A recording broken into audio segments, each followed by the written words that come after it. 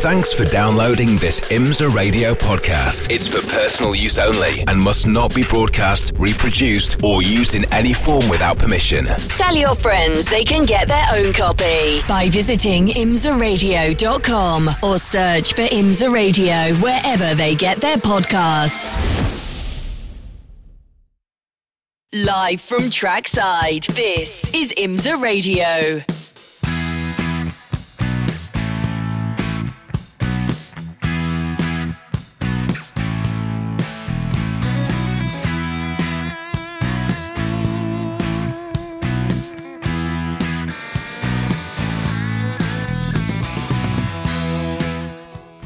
Hello everybody and welcome to Road Atlanta.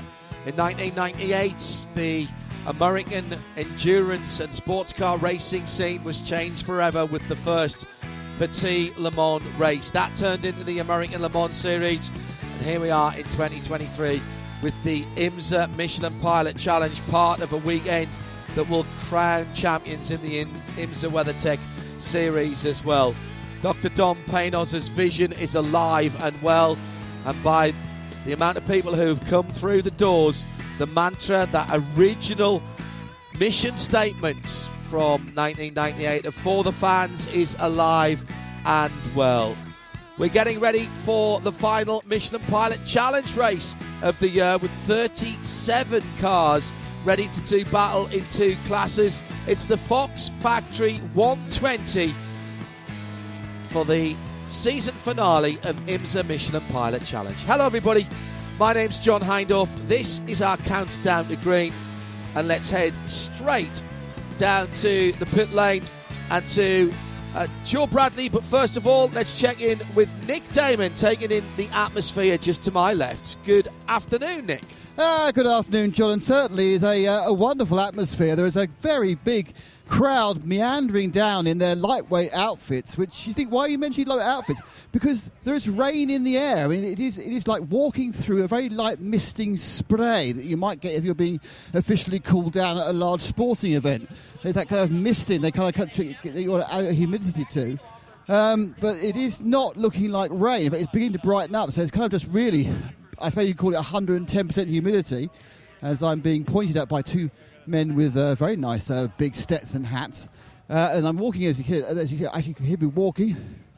Let's see. I'm just coming down to the front of the GS pit, but as it's a long walk, let's see how Joe's getting on with the TCRs, which are much easier to get to. I've got the TCR Paul sitter. It's the number 17, the Unitronic GDC Miller Audi RS3. It was qualified this morning by Chris Miller, and I think I remember, Chris, the time came pretty late in the session, didn't it? Yeah, it took a while to get our rear tire temps up, and then there were some guys making mistakes and spinning that kind of ruined some of our laps. But honestly, we knew the car was fast. If we could just put together a clean lap, we felt like we'd be somewhere up towards the front, and it was really close, but glad that it worked out.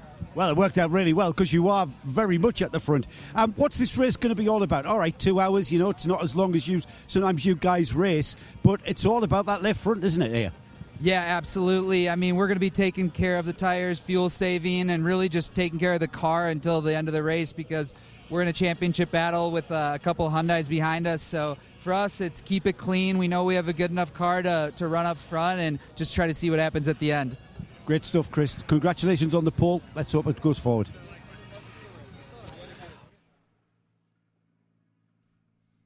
Joe Bradley and Nick Damon down in the pit lane.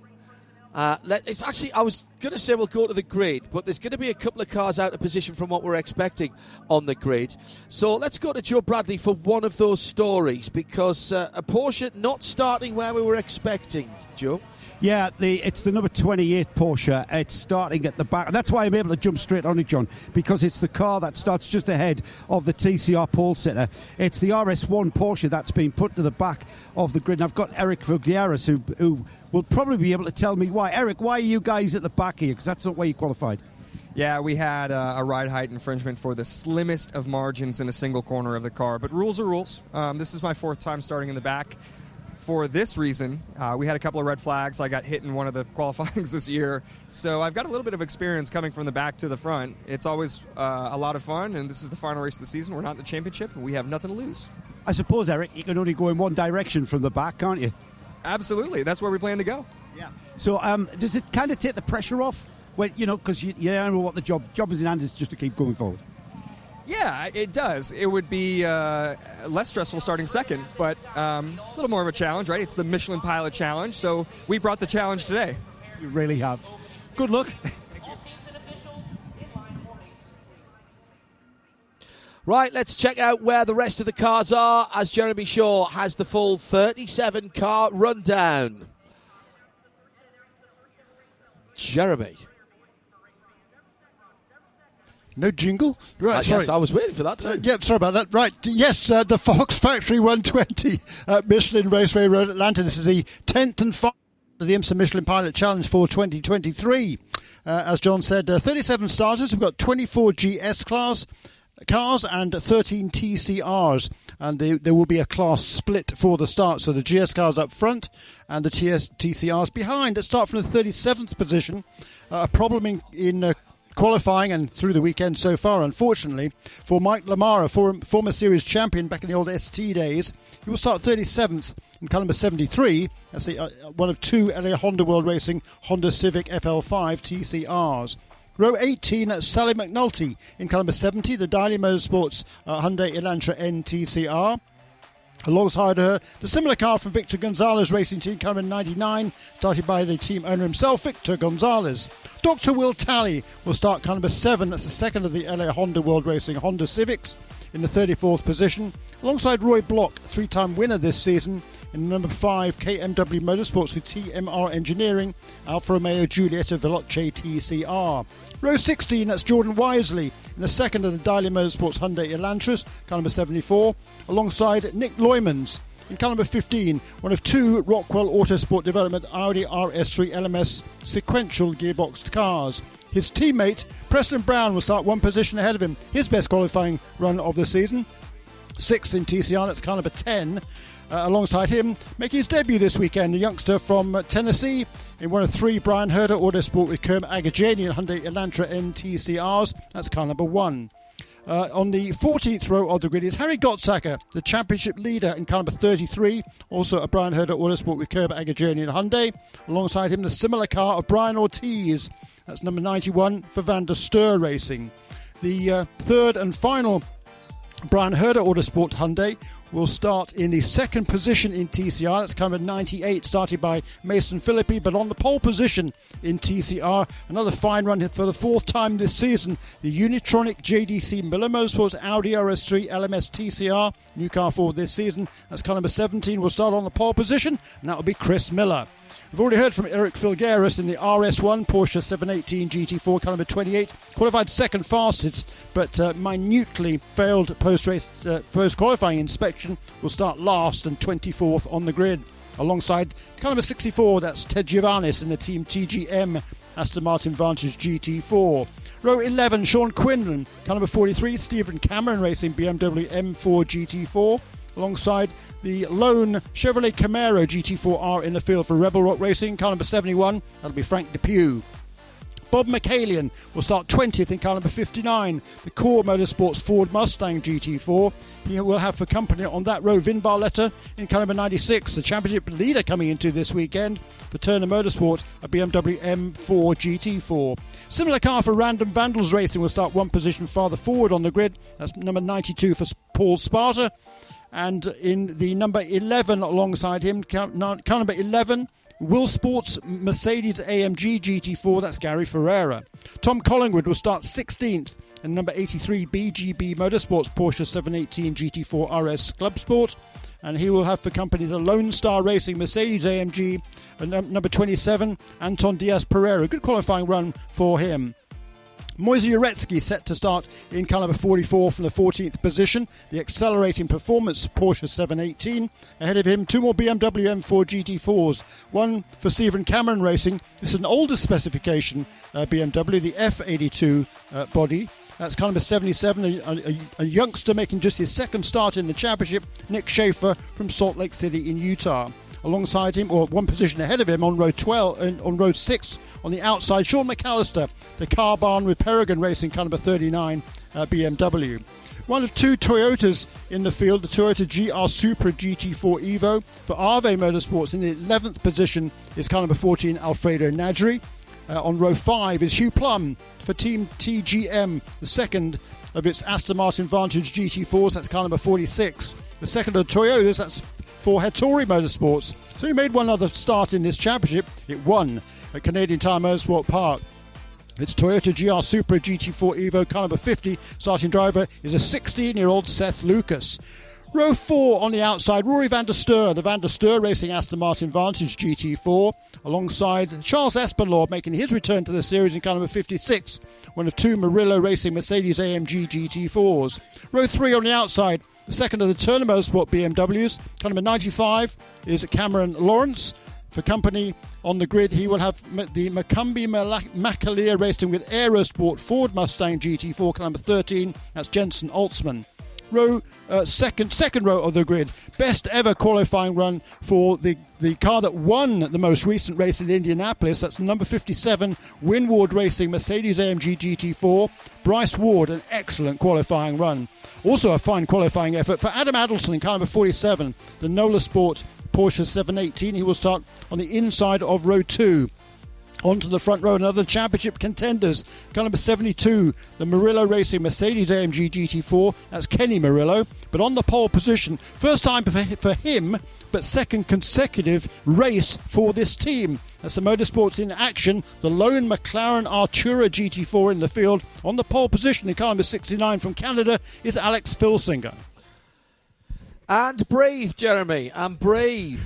So, set up rather nicely for this final 2-hour contest. The Fox Factory 120.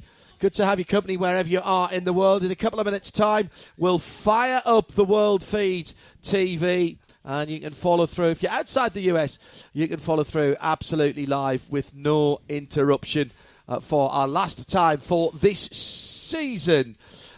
We can quickly, I think, have a word with the pole-sitting team from GS. Nick Damon's found Motorsport in action. With Jesse. Well, you're on pole. What happens next? We have a 2-hour race. We have to manage it well. We have to hit our marks as drivers. The team has to execute, and I think we have a really fast race car, and I want to be at the top step when the race is done. So, Jesse, I mean, it's easier said than done, but how many different kind of strategy tactics do you have? Do you have one for like a yellow flag in 10 laps, or do you have one, or is it just, no, we're going to run X time with Alex and I'm going to get in? Yeah, no, it depends on yellows. It depends on everything. Depends on pace from other cars, where other cars are. It really, there's so many variables, and that's what makes endurance racing so tricky, but also so rewarding and fun. So hopefully we make the right call. We're on top of things, and we're gonna do this then. Thank you. Just as out of the motorsport in action. McLaren Artura, John.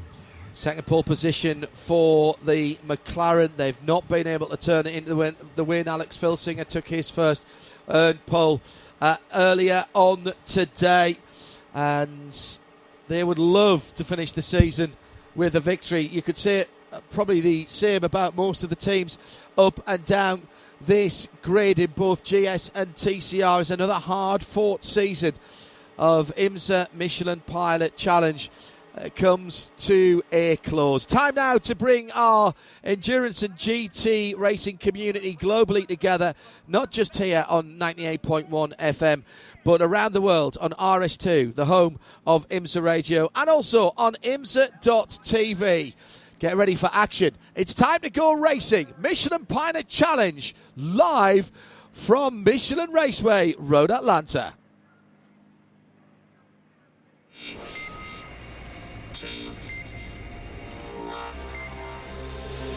The Michelin Pilot Challenge on IMSA Radio, part of the Radio Show Limited Network.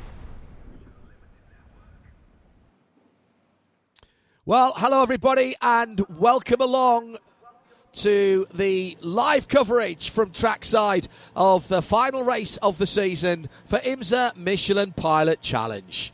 I'm John Hindhaugh. Jeremy Shaw is alongside me in the Global Broadcast Centre. It's a packed and knowledgeable crowd for the Moto Petit Le Mans weekend, the traditional finale to the IMSA championship seasons.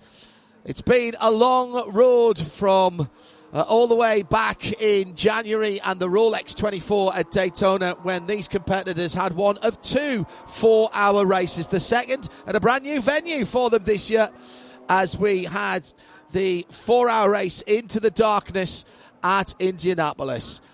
For here, it is a traditional road circuit and one of the trickiest anywhere in the world. Just over 2.5 miles, 12 corners, action areas at turn 1. Right through the S's, it's pretty much follow my leader before you climb up to turn 5. Maybe an overtaking manoeuvre at turn 6. Turn 7, really important. Not necessarily a passing place, but you've got to get out of there cleanly to get down over the top of the rise at turn number 9, and then the heavy braking area at the turn 10A and 10B part of the circuit. We've got the team on site here with Joe Bradley, Shea Adam and Nick Damon in the pit lane, Jeremy Shaw and John Hindhaugh in the global broadcast booth. And sad news greeted us earlier on this week when on Tuesday we learned that our great colleague and the voice of the raceway here at Michelin Raceway Road Atlanta, as well as Road America, Ed Conway, had died. 86 years old and a lifetime of entertaining us trackside, with a career that went way back to the Can-Am era and some of the best racing that's ever been seen. This weekend was one of his favourite events, and in his honour we dedicate this broadcast to him and give him not a moment of silence but a moment of noise from the track, and his famous saying that he always used to start the sessions with: and the cars are on track.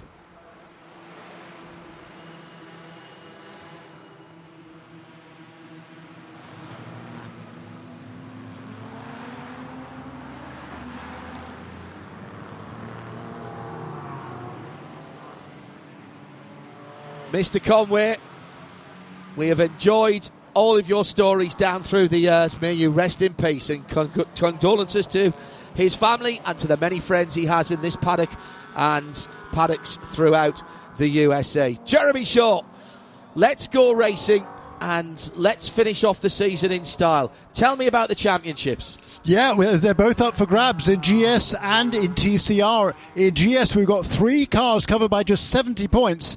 70 might sound a lot, but no, there's 350 points for a win, and the gap from first to second is 30 points and on down from there. So Robbie Foley and Vin Barletta, who starts, Vin starts back in the 19th position. They lead the points at the moment on 22.30. Behind them, Frank Depew and Robin Liddell. They will start 21st in the Chevrolet Camaro. They're 60 points behind. Just 10 points behind them in third place is Kenny Murillo and Christian Shimjak. And Murillo will start from the front row this afternoon. In TCR, the championship is being led by Harry Gottsacker and Robbie Wickens. They will start 4th today in the Hyundai Elantra car number 33, but the pole sitter is just 20 points behind going into this final round, and the teammates to Harry Gottsacker and Robbie Wickens, that's Mason Philippi and Mark Wilkins, well, they are only 130 points back in third position, so it's not totally out of the realm for them to get into position as well, but it's mainly the number 33 Hyundai and the number 17 car of Chris Miller and Mikey Taylor that start from the pole position. They're going for the TCR Championship. And for the final time in Michelin Pilot Challenge, we'll have 2 Michelin moments of the race. One in GS and one in TCR. And a special extra award, the BDO Nose Strategy Award for the team with the most outstanding teamwork and consistency across the season. That's for us in the broadcast booth to decide, and we've got round about 2 hours to come up with those winners. The first 2 obviously influenced by what happens on the circuit here, and we'll be racking our brain, the 3 of us who've seen all the races this year, to work out exactly who is going to get that extra special BDO Nose Season Strategy Award. The BMW XM safety car pulls away into the pit lane. It's 4.4 V8 engine, letting it get out of the way nice and cleanly. And we are racing for the final time in 2023 for the Michelin Pilot Challenge. And the pole-sitting McLaren immediately pulls away and gets a lead, so can take an optimum line into turn one. It's the Nola Sport Porsche in second place. Adam Adelson gets a fantastic jump and gets ahead of the pack. Then it's the AMG Mercedes of Kenny Murillo in third. Here come the TCRs down to the final corner. Split start here, and it's a green flag for them, and a great jump away by the number 98. That was Mason Filippi. Now, did he jump the start there? Problem for the pole sitter. That's why there was an issue. He could not get the power on for the pole-sitting TCR of Chris Miller in the Unitronics JDC. I thought that was a big jump by the Hyundai. Now, was he scored in the lead as he went across the line? Now, the fact that the 17's got a problem should mean that there won't be any penalty. Absolutely. So it's all right there, and then the green flag goes, and in fact it's the Van der Steur car actually pushing the pole sitter across the line. But even then it appeared that they weren't sure whether they could pass him before the line. Well, you can't. You're not supposed to, but it's clearly the 17 car broke as he put the power on. I think as he accelerated. Full course yellow. We've got a track vehicle out right in front of the leader as he comes across the line, and had to react very quickly indeed for the Julie that pulled out from driver's right behind the wall. And Chris Miller is going no further. That will flat toe.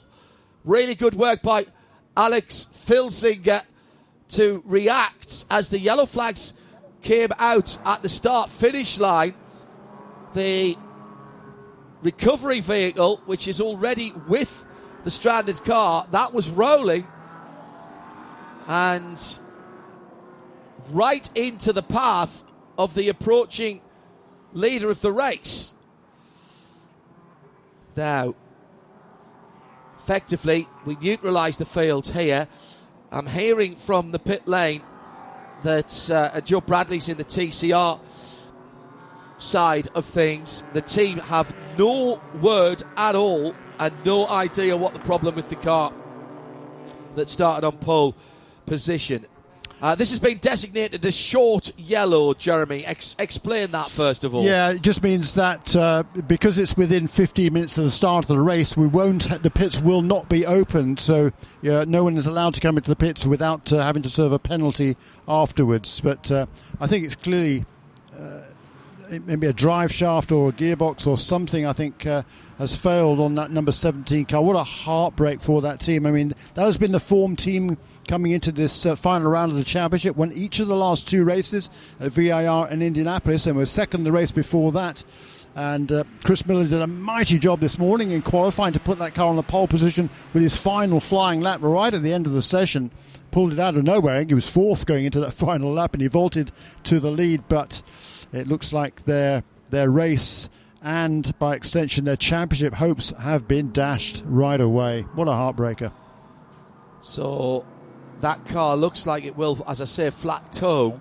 So once that car is pulled out of harm's way, it's just at the top of the hill at turn 2, I think, at the moment. Yeah.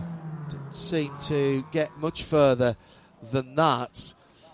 I'll tell you what, hats off there to right behind on the grid at the start of the race in TCR. In the third position was Brian Ortiz and in car number 91. And hats off for him for staying in position there and not sort of trying to jinking to the left and then potentially taking somebody out. It could have been a disaster. Thankfully, Brian is very experienced, a really good driver, and it cost him a couple of positions, but it didn't cause a massive pile-up, and that was hats off entirely to him for that.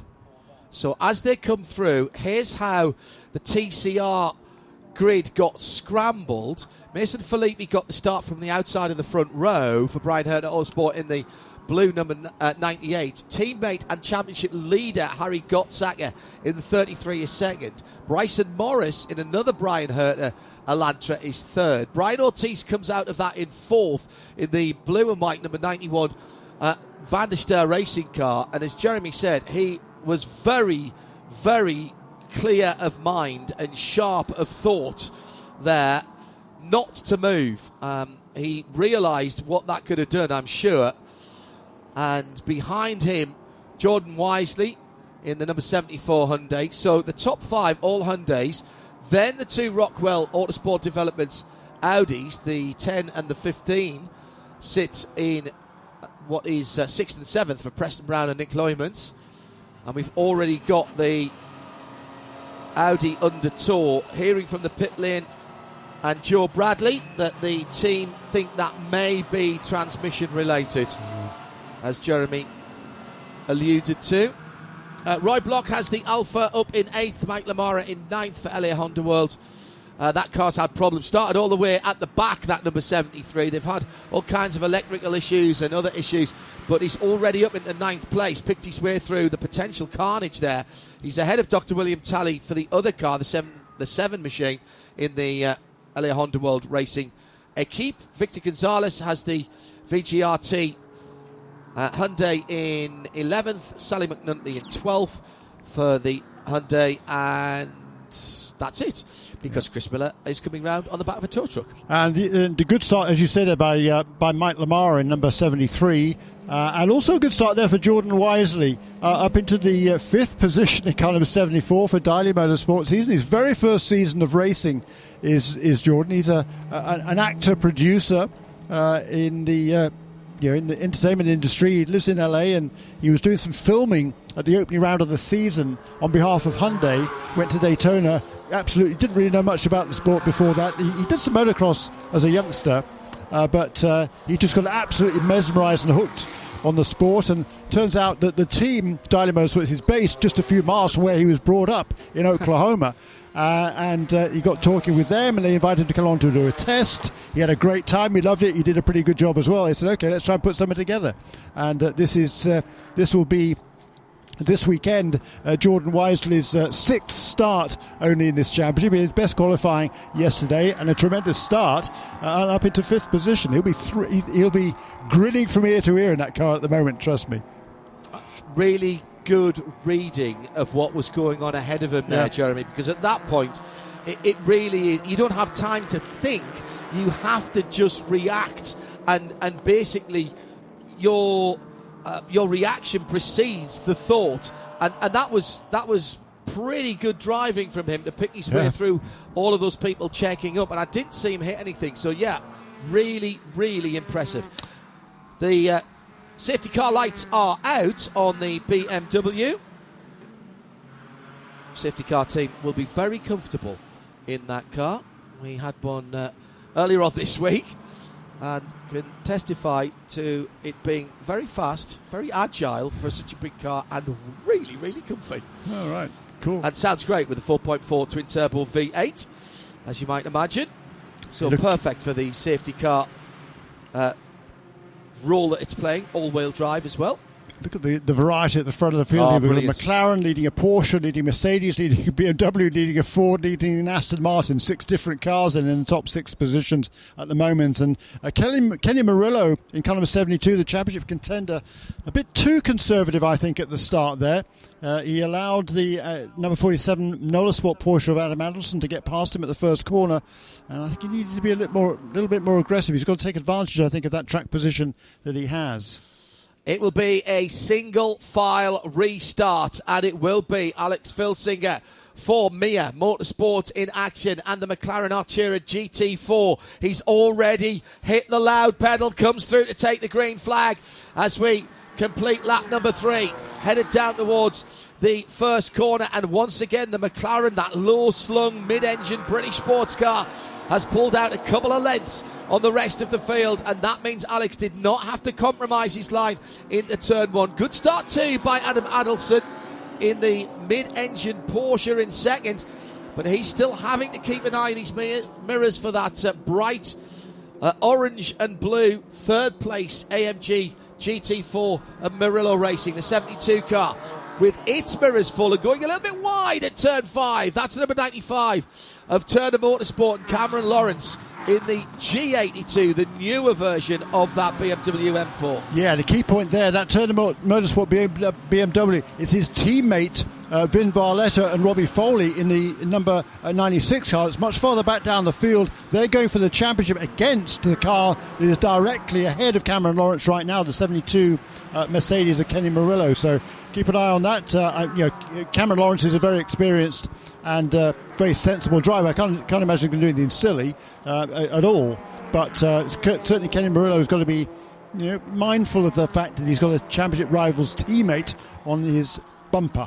TCR's having started line astern now, already into the rear of the GS field. Mason Felipe, Harry Gotzacker, Bryson Morris, Brian Ortiz. Brian Ortiz now in 4th position, cutting his way through. Frank Depew trying to stay out the way. And the last run in this championship, as the homologation is about to run out for the Chevy Camaro GT4. Waiting to hear what plans for Frank Depew and Rebel Rock Racing, Robert Liddell, who's been so instrumental in getting that programme together with the Urban Grid sponsorship. They were hoping for a Corvette GTD car, but that hasn't come to fruition. So waiting to hear whether they are staying with the bow tie in some way, shape or form, or whether they are going to have to change manufacturers, but definitely want to be back racing in 2024. The second place, Harry Gotzacker, Brian Hartesport, Elantra, has a great view going into turn 6 of the leader. That's the number 98 car, Mason Felipe, who leads. And again, this is difficult for the TCRs. They don't run absolutely full power here in IMSA. They're at about 93% to try and get some performance difference between the GS cars and the TCRs, because they are running on the same piece of racetrack. Cross the line, the leader goes through as we've lost. The Ford's gone off. The 13 machine has gone off. That is at turn 7, and there's some damage to the front of that car. Just saw that flash up on the timing screen. And where was that car running at the time? 5th. Yeah, I thought so, Jeremy. So what has happened there? Turn 7 to go off that far is quite unusual. To see the damage on the front of that car. It's the Macumbi Michelin racing car for Jensen Altsman, who started that car. Chad Macumbi, man with his name above the door. It's not moved, and we're covering it with a stationary yellow at the moment. Been a decent start by Jensen. He's trying to roll that car around at the moment. Meantime, battling at the front of the field. AMG versus BMW. Cameron Lawrence and Kenny Murillo. And Murillo goes through in the blue, white and yellow machine. Excuse me. Cameron Lawrence goes through in the blue, white and yellow BMW ahead of Murillo. And that's a new 3rd place. Well, it was a little bit of a hip and shoulder on Jensen Altsman there from... Was that Rory van der Steur in the Aston that was right alongside him? Yes, it was. And that is what has pushed him into the tyre wall at turn 7. It's really unusual to see somebody get that far out, but side by side. And I just wonder if there was a clip on the right front wheel and Michelin tyre of Jensen's Mustang, and it might have broken the steering arm, which has pushed him off the track. The camber on the front wheels, the bottom of the front wheels stick out more than the top, and if you get wheel-to-wheel contact, you can break a steering arm. The fielder coming through there, and Van der Steur's gone down the inside. There's a yellow flag there, and he's just done exactly the same thing to Kenny Murillo at the same point with a yellow flag at the corner. So Rory van der Steur with 2 incidents at turn 7, one on the way out, which has got a car off the track there, and one at the apex. The yellow flag is out. So that is, well, that's going to be looked at by race control, and Kenny Murillo will be absolutely fuming about that. Yeah. With the yellow flag flying into the right-hander at turn 7 to cover Jensen Altman. We have gone now, Jeremy, full course yellow. Yeah, Van der Steur just set the fastest lap of the race last time around, and clearly was a bit too fired up there. And what you have to, he's a young driver, but you've got to respect the championship contenders in my book. Yeah, you want to make passes, that's fine. But look, Kenny Murillo is fighting for a championship here, and you don't want to be making contact. And under yellow, it's particularly inexcusable. I think the world of Rory. I think he's a really talented young man. He and Austin McCusker have done a nice job this season, but he's trying to get out of the way there. But he shouldn't have been alongside in the first place, quite frankly. Let's take this opportunity. Both of those incidents, by the way, have been reviewed by race control. Let's take the opportunity while that happens.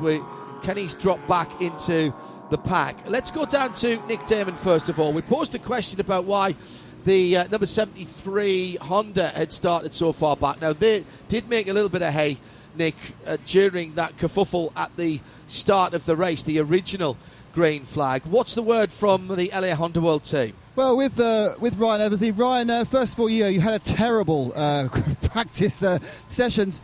Obviously, the car is running. Is it actually fixed? Yeah, we traced it back to several pairs of faulty coils, and there's a lot of problems that we kind of went through to find it, and it worked out really well. So far the car's running pretty fast, and Mike's kind of learning what the shift points are, where to brake, because this car didn't do a single lap all weekend. So I'll figure it out in the stint. Fortunately, Mike's doing a good job. He's already moved into the top 10, and I wouldn't be surprised if we get a top 5 out of this thing, but there's some hard-charging people fighting for a championship out there. We don't want to get in the way of that, but the LA Honda World guys worked all night, figured it out, and we got a race car, so I'm happy about that. Team up on the wall at the moment. Is that just a precaution? Yeah, we were hoping to do the splash for before that yellow came out, if we could beat the car around, but the pace car or the yellow came out too quick. So our FL5 Civic's biggest problem since the debut has been fuel cell capacity size. So we're a little short on fuel, so we're just going to go ahead and start topping it up now. We want to be able to run the last 45 to 50 minutes at full pace, not saving anything. So trying to get ahead of that now since we're near the back anyway. Great stuff. Thank you, Ryan. Thanks, guys. Roy Block has literally just been in the pits in the number 5 KMW Alfa Romeo, the only Alfa Romeo in the TCR field. He's took on fuel. His teammate Tim Lewis watched on. Tim, I think you guys got in just before that went full course caution. Yes, I believe we did. Just a great strategy call by the team. Duncan's always bang on with his calls, and that just helps us further down the road with our fuel and our pit stop window. I do want to give well wishes to Michael Lewis. He's not here this weekend because of some unfortunate contact between us at Indy, and I feel bad about it, and I want to wish him well. Well, hopefully he's I'm sure he is watching and listening. If he is, and hopefully he will get well. That's going to extend the fuel window for Roy. It's going to extend his driver's stint. Were you guys planning on cutting this race in half and going half-off, because that's now out of the window? I mean, that strategy can be sliced 1,000 ways, right? Really, what our goal is in our driver changes, that's our last stop until the end. So we're green to go on fuel unless we take a little gamble. So I think that just gives us a good cushion that we maybe not have to take a gamble. Yeah. The saying is, Tim, that endurance races are won on the pit wall. And that was a great strategy call from you guys. Well done. Thanks, man. Pits are open for the GS cars, and taking advantage of that, Nick Damon is alongside a tyre change that's going on for the Turner BMW number 96. Yeah, I'm about 3 garages up, and I watched it, and suddenly they did seem to lay out tyres. I just wonder, I would put money, I think the rear right got changed. Pretty sure it did, actually, but you can quote me, but but apparently, it was both lefts that got changed. That's interesting. It's one of those wins where you're looking, your car comes in, you hop onto the wall, you look down, and you've seen the last remnants. But I'll go and find out what the overall thing was. But certainly it took some fuel, and they stopped. And obviously with those five bolt nuts, it takes a while. Yeah, good point. That is a championship contending car, of course. Yeah, and potentially a championship winning decision there by the team. I mean, yeah, we're how far into the race now? Nearly 20 minutes. 20 minutes into the race, so we're halfway through Vin Barletta's stint. He'll get out at the earliest opportunity and hand that car to Robbie Foley. Now, though, they'll need, the tyre change is done at least on one side, and less fuel to go in that car. So as quick as they can make their driver change, get Robbie Foley in and get back out underway again once the window is open. Once Vin has completed his minimum drive stint of 40 minutes. 40 minutes, correct. For this being the standard 2 hour competition. Well, there's going to be a bit of sorting out to do with those two interviews. The sad sight over on the pit lane, or behind the pit lane to our left, of the number 17 Unitronics Audi being pushed into its awning, and the JDC Miller Motorsports mechanics looking down at drive shafts, both sides of the 2-litre turbocharged 4-cylinder engine mounted transversely in that Audi. It's a great formula, TCR, and since IMSA have adopted it as the touring car formula, it's been great for us. Fabulous entertainment.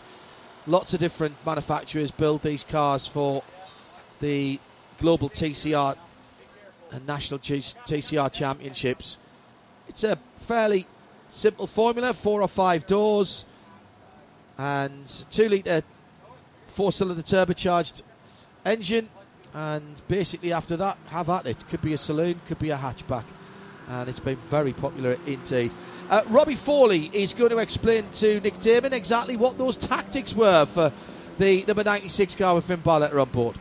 Robbie, you pulled Vin in the pits quite early. I mean, I was looking from a distance. I couldn't quite see how many tyres you changed and which ones. Potentially all of them, and we're setting ourselves up for later, trying to take advantage of some strategy options. Yeah, we'll see what happens. Is every single car here on a single stop and a splash? No one can do it just a single stop? It's going to be tough. We'll have to see how the yellows come, but from here, it's for us at least, no. And how are you judging this race? It wasn't the greatest qualifying, and you're obviously big title contenders. How are you taking it on as we go through this period? Yeah, just like a normal race, honestly. We haven't had the ultimate pace this weekend, which is unfortunate, obviously. But, these guys, Don and Steven on the box and all the Turner Motorsport guys give us a great strategy all the time. So if we can get ourselves forward in the field towards the front, I think we'll be okay. So is this why the first thing you do is try and get an alternate strategy to give you that advantage? Yeah, maybe you'll see us jump forward later on. That's the goal. That'll be great. So best of luck. Thanks. Time and time again, Don Salama, the strategist there for Turner Motorsport, has done exactly that same, pulled exactly that same strategy, and generally works out in his favour because their next stop, when they make it, will be shorter than most other drivers. And Robbie Foley, we know how good and how fast he is. He spent several years driving alongside Bill Oblin. He learned a ton from Bill, who is one of the best tutors and mentors in this business, no question about that. But Robbie Foley has taken everything on board really well. He's a very impressive driver now in his own right, and going for this championship today in that number 96 BMW. Right, we're about to go back racing, Jeremy. Let's try and get into a bit of a rhythm here. That's what we're hoping. The Elliott Honda World number 73 TCR, we just heard that, took a splash trying to get that car to the end. Not the biggest of fuel cells in that car. I'm surprised to hear that. No, that's actually don't honestly, understand that one. I think that's a red herring. Okay. But if you're out on the racetrack and wondering why there's been some overtaking going on there amongst the cars at the back of the pack, if you're new to IMSA competition, what's going past there is what's called the class split. The GS cars, at least theoretically, are faster than the TCRs. And when we get ready for the restart, all the GS cars will be in a train, all the cars on the lead lap at least, which is 23 of them now, with Jensen Holtzman out of the race, unfortunately. And then the TCRs will line up behind that. So that's the theory and the practice. But when we get back to green, the quicker TCR cars are quicker than some of the drivers in the GS cars toward the back of the field. So there's going to be some more shuffling around in the first few laps after the restart. But out front, it's all the GS cars, and Alex Filsinger, having made an exemplary start from the pole position, is going to try and extend that advantage again in that Mia McLaren out front. In the air, it's 68 Fahrenheit, 20 degrees Celsius.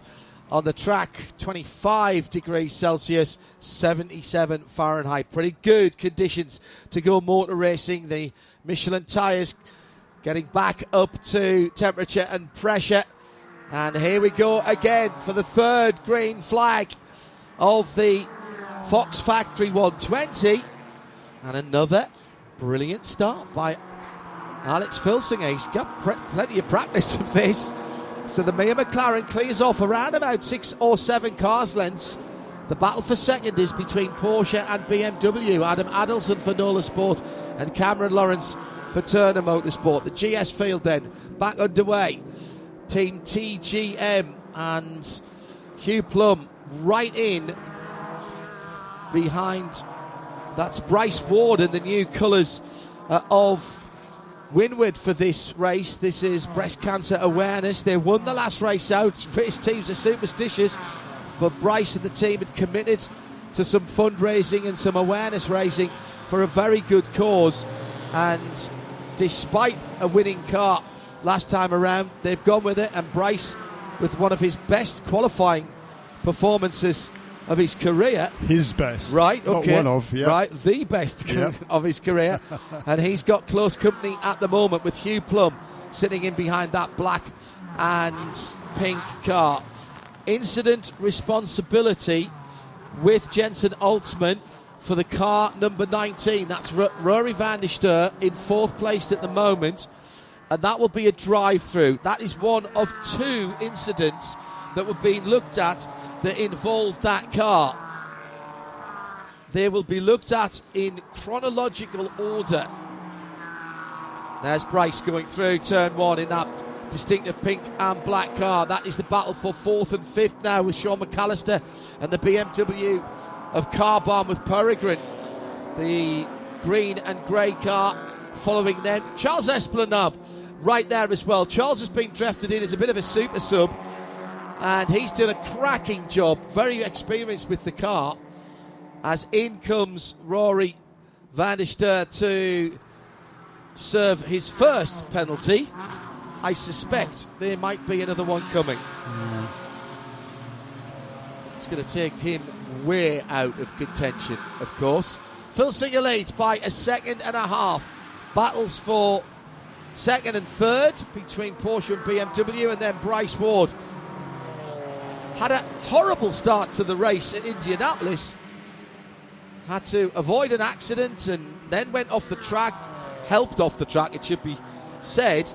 Kept his cool, fought back, made up a couple of places, handed the car over in good shape, and they went on to win the race. Second penalty, as we expected this time for the dive bomb up the right-hand side of the championship contending Kenny Murillo and the Mercedes. And Kenny's dropped back to 8th position. So Rory van der Steur, I think, will drop off the lead lap with this second penalty. If not, it's going to be very close indeed. He's going down the back straight to 10 at the moment, and the leader is coming up to turn 5. Yeah, it's certainly going to be pretty close. He's going to have to get a move on. He's not going to serve the penalty this time around, van der Steur, but he's got his work cut out from here. He might just be able to do another drive-through and stay on the lead lap, and of course then, if there is another full course caution, it'll bunch up the field, and if he can stay on the lead lap, he's still not out of this by any means, because we know the car is fast. He's actually set the fastest lap of the race, a 127.66, and his young teammate Austin McCusker is equally talented and fast. Yeah. So no reason why, all things being equal, they can't get themselves back into the contention for this win. The two Toyota GR Gazoo Racing Supras are side by side for position. The Gazoo Racing coloured car, the red, white and black machine, just perhaps with the advantage down the outside as somebody's gone off ahead of them into the gravel. And that is, it's the BMW of Carbon, the number 39 car, and that's Sean McAllister, who's gone off from sixth position. He locked up right in front of those two battling Toyotas of Hattori Motorsports and RV Motorsports, Seth Lucas and Alfredo Nashley. Now that'll bring out a full course caution again. Wheels on the grass, under braking, just went across the yellow and blue curbs to the right hand side. Was he moved there by the by Team TGM's Hugh Plum, with whom he was battling. He was alongside Hugh, and Hugh just made a little move to the right-hand side as they were coming into the braking area, or in the braking area. I suspect that will be being looked at as well. Grief. Race control, having a busy paper. They need to sit down a cup of tea after this. We're only at 30 minutes in. I tell you what, Jeremy, this could be absolutely spot on for people like Turner Motorsport, who brought Vin Barletta in for his first stop. How long will this yellow be? Leave him out to just on the 40 minutes. That's 10 minutes away. Yeah, this will be a short yellow again because we've had two yellows already. The first one, that was a short one because it was within 15 minutes of the start of the race. Well, one lap. But then when we went back to green, we had 3 laps of green flag racing. Then we had another yellow.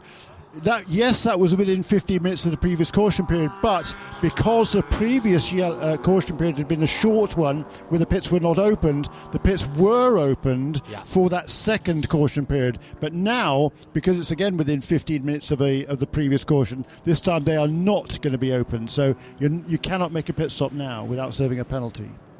If it goes beyond the 40 minutes, though, do you still bring Vin in when they go green? Yeah.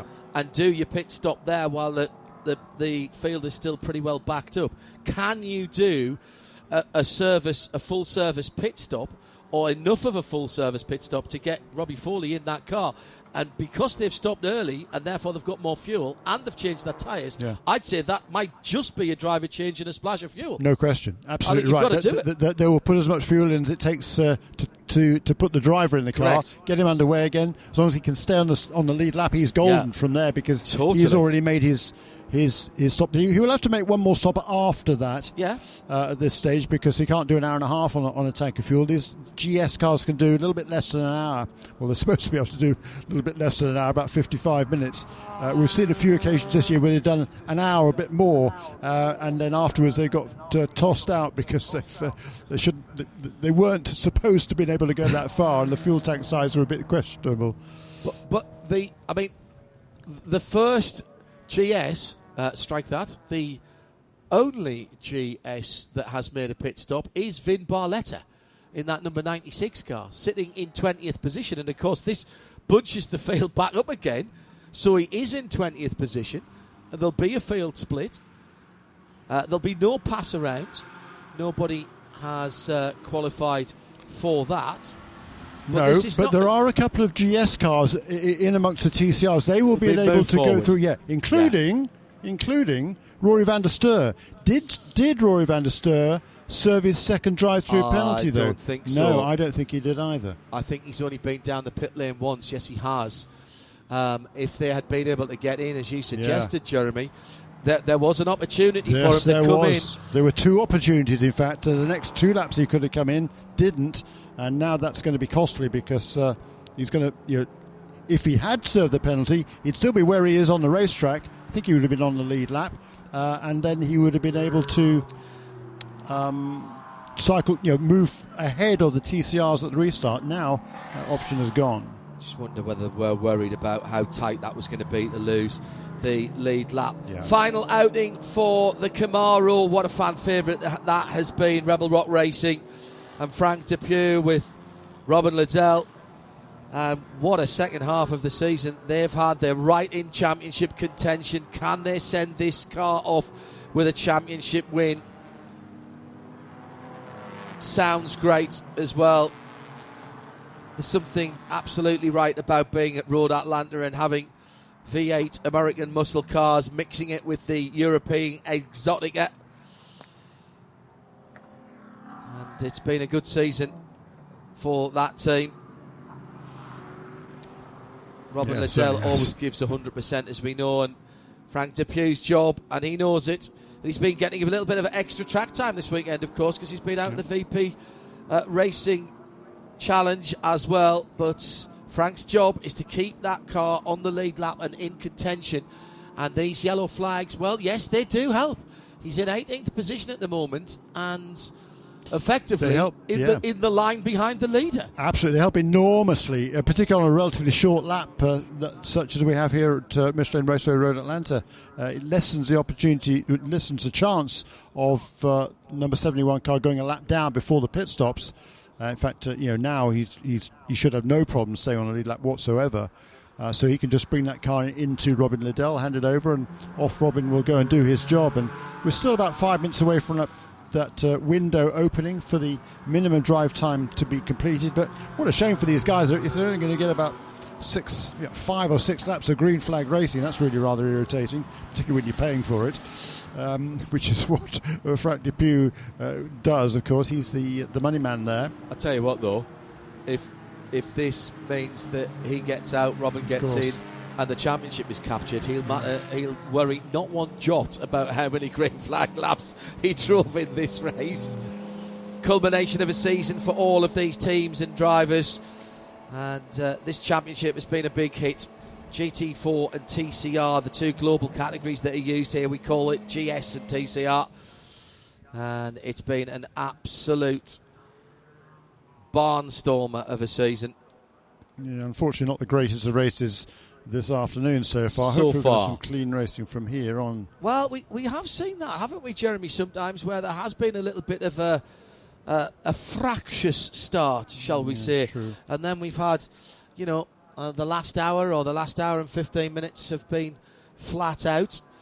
Strategically now, and we have to think about our Michelin moments of the race, but we also have an additional award for this race only, a season-long award for the BDO No Strategy. We've been talking about the BDO No Strategy Award in the WeatherTech Championship, and they've come on board for this this race to look back at the whole of the season. And one of the things that safety cars do, particularly in these shorter races, Jeremy, it makes people take chances. We've seen people say, come on then, we will roll the dice. It has worked for some and not for others this year. You really have to keep your eye on the clock, the fuel meter, everybody's drive time. There's an awful lot of data to be reviewed by the guys on the pit wall. Yeah, I mean, the only guy who's really made a strategic decision so far that's affected anything is the number 96 team, because they're the only ones who've come in to the pits under this caution in GS. Well, not this caution, but the earlier caution. I'm surprised a few more didn't, actually, because as we've already heard, the reason for doing that stop is that their next stop is going to be significantly shorter than would otherwise have been the case. And time saved in the pit lane on each stop is a critical thing. You made an extra stop, yes, but it hasn't cost you anything, nothing at all, because he was already at the back of the pack in any case. So it cost him maybe a position. Well, yeah, a position, literally, and that's it. Here's the confirmation from Race Control, and thanks to Aaron, who is the voice in my head from our NASCAR production team in Charlotte, and we should thank them for all their hard work this season as well. Camera operators and technicians on site, together with BSI, who provide us with our radio mic connectivity, but also all the hard-working lads and lasses up at Charlotte. Aaron has been part of the team for us this year, and he's just confirmed that 39 incident that's being dealt with at the moment with the car bomb BMW in the gravel was with Team TGM and Hugh Plum. That has been reviewed by Race Control at the moment to see if that requires any further action. The other people we've always got to say thank you to, who are some of the unsung heroes that the television glamour spotlight doesn't often fall on, and that's our replay teams, affectionately still known as the Tape Apes, and I say that with much love, and I hope it's taken that way by everybody up in the replay booths up in Charlotte. Thank you very much for all your hard work this year. It's been stunning working with you again, and you providing us with such brilliant pictures to beam across the world for this championship, and indeed all of our IMSA racing this season. Third position for Cameron Lawrence in the Turner Motorsport BMW, sitting in behind the leaders. And at the end of this lap, drive time will have been completed. So here's another tactical decision, Jeremy, that's coming with the teams on the wall. When we go back to green, do you bring your non-pro driver in? Answer yes. The only caveat on that is time spent on the pit lane does not count toward the driver time. So that number 96 team has got to be completely aware of the fact that how long is it from now until we go green again. Because he spent some time in the pit lane already. Yes. Effectively add that to the dry time or subtract it, whichever way around it is. But he has to spend 40 minutes minimum on the racetrack, not the time spent in the pit lane. I think he's going to be okay on that one because we're over 40 minutes now, aren't we? Yeah, we're over 40 minutes, sign. and there's another. The stop was only maybe 45 seconds at the max, so he should be fine on that score. But that certainly is the one thing they have to take into account. But I think we're going to see a rash of pit stops here at the back of the GS field. The leaders I don't expect to see in the pit lane just yet. So basically, let's say it took 1 minute and 50 seconds for that drive through the pit lane, the splash of fuel, and the 4 new Michelin tyres, then Vin Barletta's drive time is 41 minutes and 51 seconds. Correct, there you go. Basically, that's the easiest way to think about it. And this is not, it's moot because we still haven't got that carbon car on the back of the rollback. So drivers beginning to get ready. Let's go down to the pit lane. Joe Bradley down. Actually, we'll go to Nick Damon first of all because it will be GS drivers perhaps that come in the earliest. Nick Damon, at your end of pit lane, are we seeing people getting ready for pit stops? Lots and lots. Most notably, the Murillo team are poised on the pit wall. They want to leap off as they're about to take part in the world's longest high dive competition. Also, the 96 car as well seems to be like turning for a second time. Can get Robbie Foley in that car. We know that'd be a shorter stop. I'm actually standing on the wall at the Brian Herta Hyundai team, and they're not interested at all. The TCR is not even slightly interested in moving, but the GSs are thinking this is our time. The TCRs can go a little bit further on fuel, and they were only looking at a one-stop race anyway. Joe Bradley, what's happening with where you are in the pit lane? Yeah, I've plotted up at the Motorsports in Action, the number 69 McLaren Arturo pit, and Jesse Lazar is getting suited and booted, ready to take over. This is the team, of course, that's got the most to lose. It's our current leader, so, tactics now coming into play, and what is a it's a relatively short race, the 2-hour mark. It's going to be very, very tactical and strategic from the pit wall. Yeah, and if you come in and make a pit stop now, irrespective of where you are in the field, it still puts you in good position later on, particularly if there are more full course cautions, because if there's another full course caution shortly after this one, the pits are going to be closed because that'll be a short yellow. Good point. As well. So I think we might well see just about everybody on the pit lane now in GS. The TCRs, their pit window is a bit longer. We've still got an hour and 15 minutes, hour and 16 minutes remaining in this race. The GS cars are for sure going to have to make another pit stop. TCRs are closer to being able to get to the end on just one stop, but they can't do an hour and 15, so they would need more caution. And plus, I think it's not a bad idea for the TCR cars to stay out because the pit lane is going to be really crowded, I think, in a few minutes' time. Yeah. And so lessen your opportunities to get involved in anything on the pit lane. And bear in mind, that is a completely open pit lane that we're talking about. It is not the split that you would get under a full course yellow opening of the pit lane. So if all the GSs come in and you're a TCR car, you're going to come in to a pit lane that looks like I-85 on a Monday morning, and you really don't need that extra hassle. It also means that what you might see some of the TCR teams doing, Jeremy, is running longer into the second hour of the race. So what they've got to be careful that they don't fall foul of is the driver maximum time, which is 80 minutes. So they're stretching their fuel. They'll be looking for either another full course caution in around about 15 or 20 minutes time. But after that, they've then got to make the decision on the fuel and on the time. They cannot have their opening driver do more than 80 minutes. So there's an hour and 20 effectively into this race. At the moment, they've still got some tactical options and decisions to make in TCR and in GS. And things are going to have to, those decisions are going to have to be made now because the lights are off on the BMW XM safety car as it comes round to turn number 6. Probably listening to us on 98.1 Road Atlanta FM with a very lovely sound system in that car. Now I am hearing, well, let's have a look actually, down into the pit lane to my left. Can I see whether the pit's closed light is on at the top of the hill? I think the pits might have just been opened. So does anybody follow in the safety car?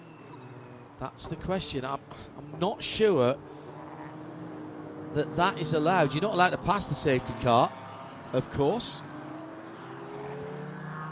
Pits open all cars is the word from race control. So do you even take the green flag now if you're further back down the field, or do you dive straight in? Alex Filsinger is not coming in. He's got another great restart for the Motorsport in Actions McLaren, but the BMWs are coming in behind. The two Murillo cars are side by side and outbraking each other into the pit lane speed limit. I think they might have swapped positions there. That might be just to get the correct spot in the pit lane as they're following the BMW XM into the pit lane. So they've peeled in straight away. Also coming in, the Core Motorsports number 59 Mustang. So Kenny Murillo came in, Charles Esplanade came in, Moise Uretsky came in the accelerating performance, and it's a busy pit lane for Joe Bradley and Nick Damon. Yeah, you're absolutely right about the two Murillo Mercedes, John. They have swapped there to get themselves in the correct order, the 56 being the more pit inward of the boxes. We've got the 83, that's the Porsche. And actually, in from TCR comes the number 5 Alpha. That's the third time that's been in at least. They've been topping that up as they go. You can hear probably in the background the speedy jacks. Those most of the cars, of course, have 5-nut wheels. They're all spinning off. To my right, we have the Nola car as well. And just waiting for the first car to go. And in fact, the first car away. Oh, just not. The BMW just beat the 72 out. Joe. I've just had the pleasure of seeing a Ford Mustang from Core Motorsports just wheel spin its way from its pit apron. It's been in, it's took tyres, it's took fuel, and it's also changed the driver. And that car back out there, leaving two beautiful black lines there onto the pit road proper. So the 96 Turner BMW beat out Christian Simchak in the 72 Murillo Racing AMG. Here come the leaders. They're putting these cars a lap down, but of course they've not stopped yet. Elia Honda World number 7 feeds out 3 wide at the top of the hill. This is where it gets a little bit antsy for those coming out of the pit lane at the moment. The Nola Sport number 47 Porsche right in the thick of it there with cars that have not yet stopped. Robert Liddell has taken over from Frank Depew and has dropped back into traffic. So this is exactly what those stoppers didn't need, having to fight their way through traffic on their outlap. The McLaren continues to lead. Alex Filsinger, how much more does he decide, or the team decide, to stay out? Do you bring him in this time around, Jeremy? I think you've got to cover off the guys who've stopped, haven't you? No, I mean they could probably stay out now. They could possibly stay out long enough now just to make it all one more pit stop. Yeah. So no, I think at this stage those cars that are staying out there now. I mean, the cars that came in, they're the teams with one driver, i.e. the second driver, who is significantly quicker than the first driver. So get the quicker driver in as soon as you possibly can. The timing screen is a jumble of TCRs and GSs at the moment. The first car on the track that has made a pit stop is actually a TCR car. It's the Bryson Morris at number one. Bryson now behind the wheel of the number one car, and he's in 14th position overall. The best paced GS that has made a pit stop actually has made 2 pit stops, but that's Rory van der Steur. He's been in since the start, but Robbie Foley is the best placed GS car that has made proper pit stops rather than drive-throughs. He's down in 22nd position at the moment with Christian Shimchak and Murillo Racing. That was effectively, as they came out, the battle for the lead of the race on pit stops. Correct, and championship, because those are 2 championship contenders. On that out lap, Robbie Foley made up a lot of ground on Christian Shimchak. They came out pretty much nose to tail, but there were 5 seconds between them at the end of that lap. So Robbie getting ahead and getting out there quickly was very, very impressive indeed. Passing under yellow will be a drive-through penalty for the Stephen Cameron Racing number 43 BMW. So that car will have to come down through pit lane. No service allowed on that car. So this is absolutely fascinating now, as the Nola Sport Porsche number 47 goes through in second place. Adam Adelson not yet stopped. Cameron Lawrence for Turner Motorsport not yet stopped. Alex Filsinger, the leader, not yet stopped, just put in the fastest lap of the race. Mason Filippi in the lead TCR has not yet stopped. But he's only a couple of seconds ahead of Bryson Morris, who has stopped. Wow, now this is tactically, we've got all kinds of different strategies playing out here. And at the front of the field, Alice Filsinger will be trying to get this car about, I reckon, another 10 minutes. So we're talking 6 a bit more than that. Do you think more? Yeah, do you think they can only do about 45? No, we're an hour and 8 to go. So under 40 minutes to go? Or about 40 minutes? They can do 50 odd for sure. All right. But the McLaren isn't. So 20 minutes then? Yeah, 15 to 20. Okay. Right. But he's just turned the fastest lap of the race, as Alex Filsinger he had. It's just been taken over by Christian Shimchak. 27.24 for Shimchak, who's chasing after Robbie Foley as best he can. Robert Liddell in behind Kenton. And in fact, he's got past Kenton, has he? Robert Liddell. Actually, Robert Liddell is behind Cameron Lawrence, who's in second. He's trying to unlap himself and get towards that machine. This is crucial for Robin here. He can't afford to be held up too long by the first and second place cars, because he's slightly losing touch with Kenton Cook in the Random Vandals BMW and the Ford Mustang et al., who came in at the same time. Yeah, and Liddell has just set the fastest lap of the race as well, right behind Cameron Lawrence. Not a battle for position, this. Correct. As Robin goes down the inside, down to turn 6. This is to put himself back on the... Well, actually, he's got one more car before he gets back on the lead lap. The BMW very quick. Joe Bradley down in the pit lane with news of a damaged car. Yeah, the number 5 Alfa, the KMW car, just come by me there. No headlight in the left-hand side and looked like a bit of damage on the front left corner. It's way down the pits. I think Shea's heading down there now to take over from Nick. We'll check that out when we get a moment. But it's certainly been involved in something out there on track. A note from our collective wisdom. Yeah, it's left front damage to the Alfa. Been the best of last few races for them after Well, we know they've got a great car. Here comes Liddell. I'll come to the point I was about to make in a moment. Down towards turn 12. Gets through. So he's unlapped himself from the second place car. And now has 6 seconds to make up on the leader. Great point, Jeremy, being made at IMSA Radio here from the centre of Europe by Right Turn Lover. He said, I'm supposing that Robbie Foley didn't take tyres when they came in, and therefore had hot-ish tyres when they came out, and hence that they got up to temperature a little bit quicker on that opening lap when he pulled out the 5 seconds. I think that's a fair point, actually. Absolutely. Yeah, and that played into the strategy call that we were talking about earlier on. Precisely. That's exactly why they made that stop earlier on. Well, the two reasons. Number one, get fresh tyres on that car. It only did, 2 or 3 laps of green after that tyre change, plus less fuel, plus everything else. It's just everything playing into their favour. It was a really good stop there by Marilla Racing to get Shimjak out as quickly as they did. And now who's the fastest lap of the race now? It's Luca Mars, I think it is. 26.6 there for car number 59. And he's running effective 1, 2, 3, 4, fifth of those cars that have made a stop.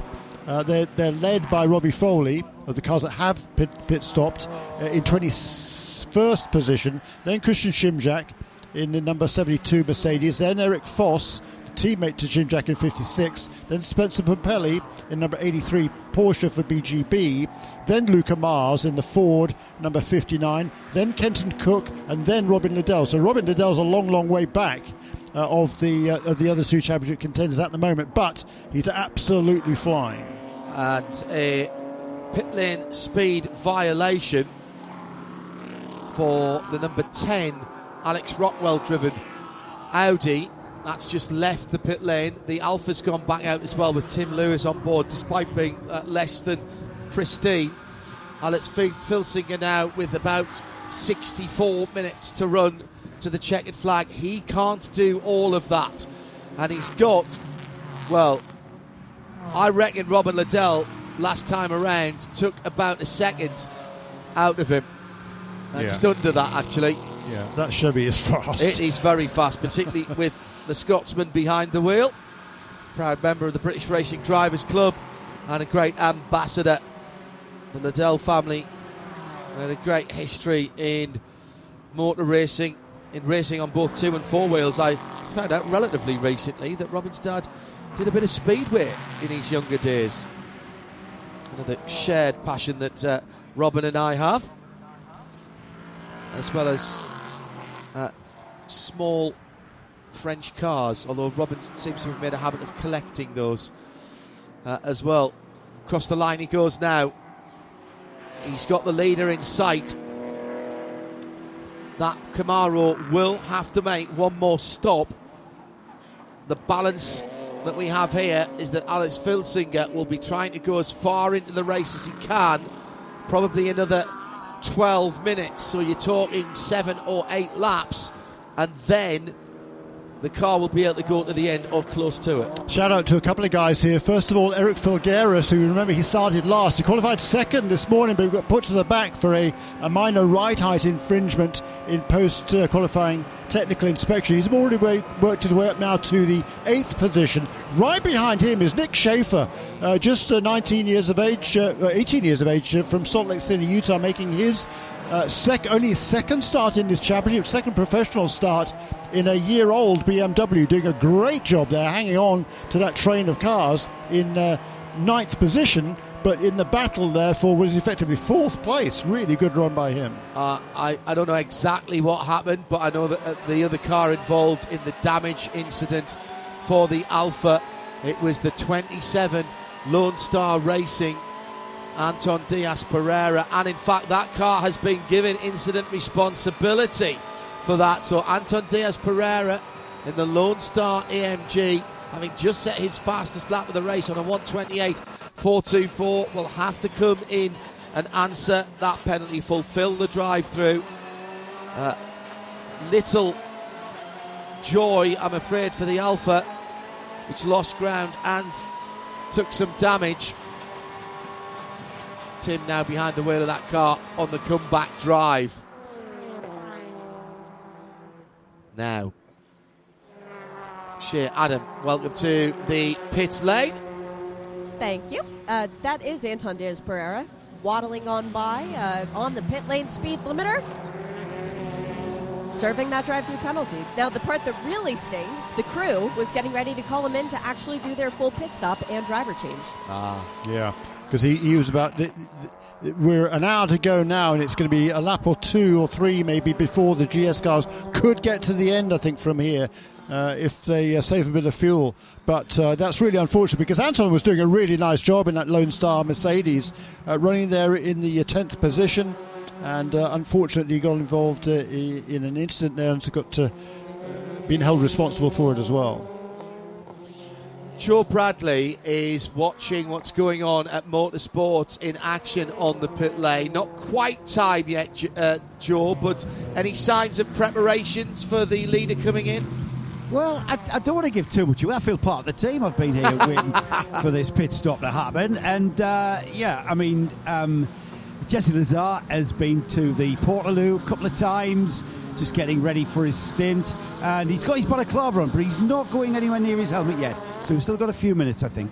Well, a guy who's had a summit on for quite some time, almost as long as you've been with Mia, is Daniel Morad, waiting for his opportunity to drive the pink and black Windward Racing Mercedes GT4. Bryce Ward, stellar day. When he started off with qualifying and see the performance that he gave there to start on the second row, now he has done the lion's share of the race. Yes, a lot of it's been behind the safety car, but that doesn't take away from the effort from Bryce as he now gets out of the Mercedes and starts to strap in Daniel Morad. They are doing 4 new sticker Michelin tires. I'm pretty sure they think they can go to the end. Ed Hall is the guy on the strategy box for them. I'll dive in and ask him. I definitely want to chat with Bryce after the day he's had today. Waiting on the left side tire change as this now pink and black Mercedes, as it is raising money for the Susan G. Komen Foundation. They're trying to raise $5,700 for car number 57. Race winner twice this year. Fueling stops, car drops off the air hose. Oh, and there's a very near collision as Anton Diaz Pereira is coming into his box. That was an unsafe release from Windward, and as such, Anton Diaz Pereira had to jam on the brakes to avoid hitting him. I think that might be a penalty for Windward. Oh, they didn't need that. Thank you, Shea. Great battle going on in TCR with the strategy all over the place. The leading TCR car is the 98 of Mason Filippi. He's not yet stopped, but could stop now and go to the end of the race. Brian Ortiz in second in the number 91. That's another of the Hyundai Elantras. LA Honda World in 5th place now for Mike Lamara. Has just done his fastest lap of the race. And meantime, Robin Liddell has unlapped himself on pace from the leader, although he's been held up at the moment by that 57 Mercedes. Now that is a battle for position, I think, and Robin's gone through at turn number 7. So they are both just ahead of the race leader, who will be making his stop shortly. Yeah, and that Camaro is just... I mean, the McLaren's way faster than anything else in this field, just pulling away. But Robin Liddell is quicker even than the McLaren. I mean, it's not close, but he's doing a fabulous job. He's made his way past him. He pulled away from Robbie Foley about 10 seconds in about 5 laps. Excuse me, not Robbie Foley, Cameron Lawrence. He just left him for dead. And he's now got past the race leader as well, who is pulling away from everybody else. So Robin Liddell is absolutely flying. He's got a fair bit of ground to make up. It's going to... Well, I don't know whether he is going to need a full course caution, actually. Lone Star Racing having a problem in the pit lane for the Mercedes AMG. The number 27, too many people working on the car. That will be a drive-through. Let's hear from Bryce Ward, winner last time out at Indianapolis, and his best ever qualifying earlier on today for Windward Racing. You should be. This has been a great day for you behind the wheel of a Mercedes race car, but you just said it was the hardest race that you've ever done. What made it so difficult? You know, I mean, honestly, getting in and out of rhythm, you know. I really got a great rhythm in like the second session, and then got a little out of rhythm and didn't quite have my tyres warmed up nicely, but so that really made it difficult. And the guys are pushing.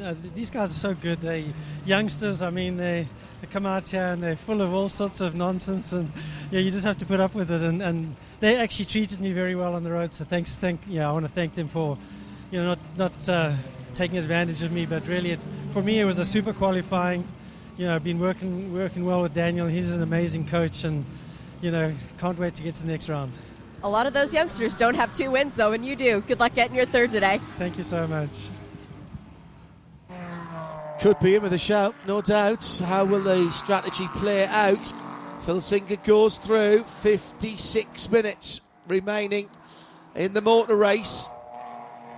So here's how it stands then, with the top 7 in GS not having stopped in the race so far, because RS1's just peeled off into the pits there. So Alex Filsinger leads. Yeah, and I would expect him in the pits, John, within the next couple of laps. Correct. 7.5 seconds now. Cameron Lawrence back in second position, has not stopped in the Turner BMW number 95. The 47 Nola Sport, the yellow and white Porsche. Adam Adelson, he's been in from the beginning. He's another 5 seconds further back, and he's got a battle on his hands with Team TGM and Hugh Plum sitting in behind him. And also there is the Hattori Motorsport Seth Lucas driven number 50. That's the Toyota GR Supra. Then another second further back, Alfredo Najri in the second of those cars. Then 5 seconds further back, the 77 Stephen Cameron car. And I should say, by the way, the incident that did end up with the BMW in the gravel, because the most recent caution, the Carbahn car, that has been reviewed. No further action required, says Race Control. Now, here is the penalty for Winward Racing. This is an unsafe release. Shea saw it happen, and they will be called into the pit lane. That car, well, that's really unfortunate for them. Just needed to hold Daniel Morad for a moment as Anton Diaz Pereira was coming into the pit lane. Let's go to Shea Adam, who has Nola Sport and their Porsche coming in from third position. One of the drivers who's done a very good job today is Adam Adelson, and his time is over Elliott Skier up on the wall with the NASA astronaut throwback helmet ready to take over for this number 47 Porsche at the end. They are doing fuel and 4 tires as well as the driver change. But I just wanted to let you know, I'm starting to see movement down in the TCR world, because the championship battle as it is right now is between 2 of the Brian Hurd Autosports car. The number 33 pitting what looks like this lap, the number 98 pitting what looks like next lap. Any of the TCRs that stop now will be fine on fuel to go to the end from here. We have 53 minutes, a little over, 53 in about 10 seconds right now. Still, Alex Filsinger pushing on. He doesn't want to cut this too fine, because if the pits are closed for an incident and he can't get in, you risk going over your driver time. At the moment, he's got 12, call it 13 minutes of his driver time remaining. But the reason that you don't push it all the way to the end, even if you're leading, is that, remember, the pits are closed here if we have a full course caution. If that takes a while before Race Control consider it safe to open the pits, that could be a couple of laps. Into the pit lane for the number 33 Brian Hurd Autosport. This is the championship leader in the pit lane for TCR. The Van der Steur Racing number 91 Hyundai, Brian Ortiz coming in as well. So Brian and Harry Gottsack are coming in, and Joe Bradley, the overall leader of the race, can't be too far away now. No, he's not, John. He's not far away at all. The team have stepped up onto the pit wall, and Jesse Lazar, I can tell you, he's got his helmet. So Filsinger about to come in. Keep an eye on that pit entrance, because it's about to appear. And further down the pit lane, the TCR leader, well, as far as the championship is concerned, is in, and out jumps Harry Gottsacker.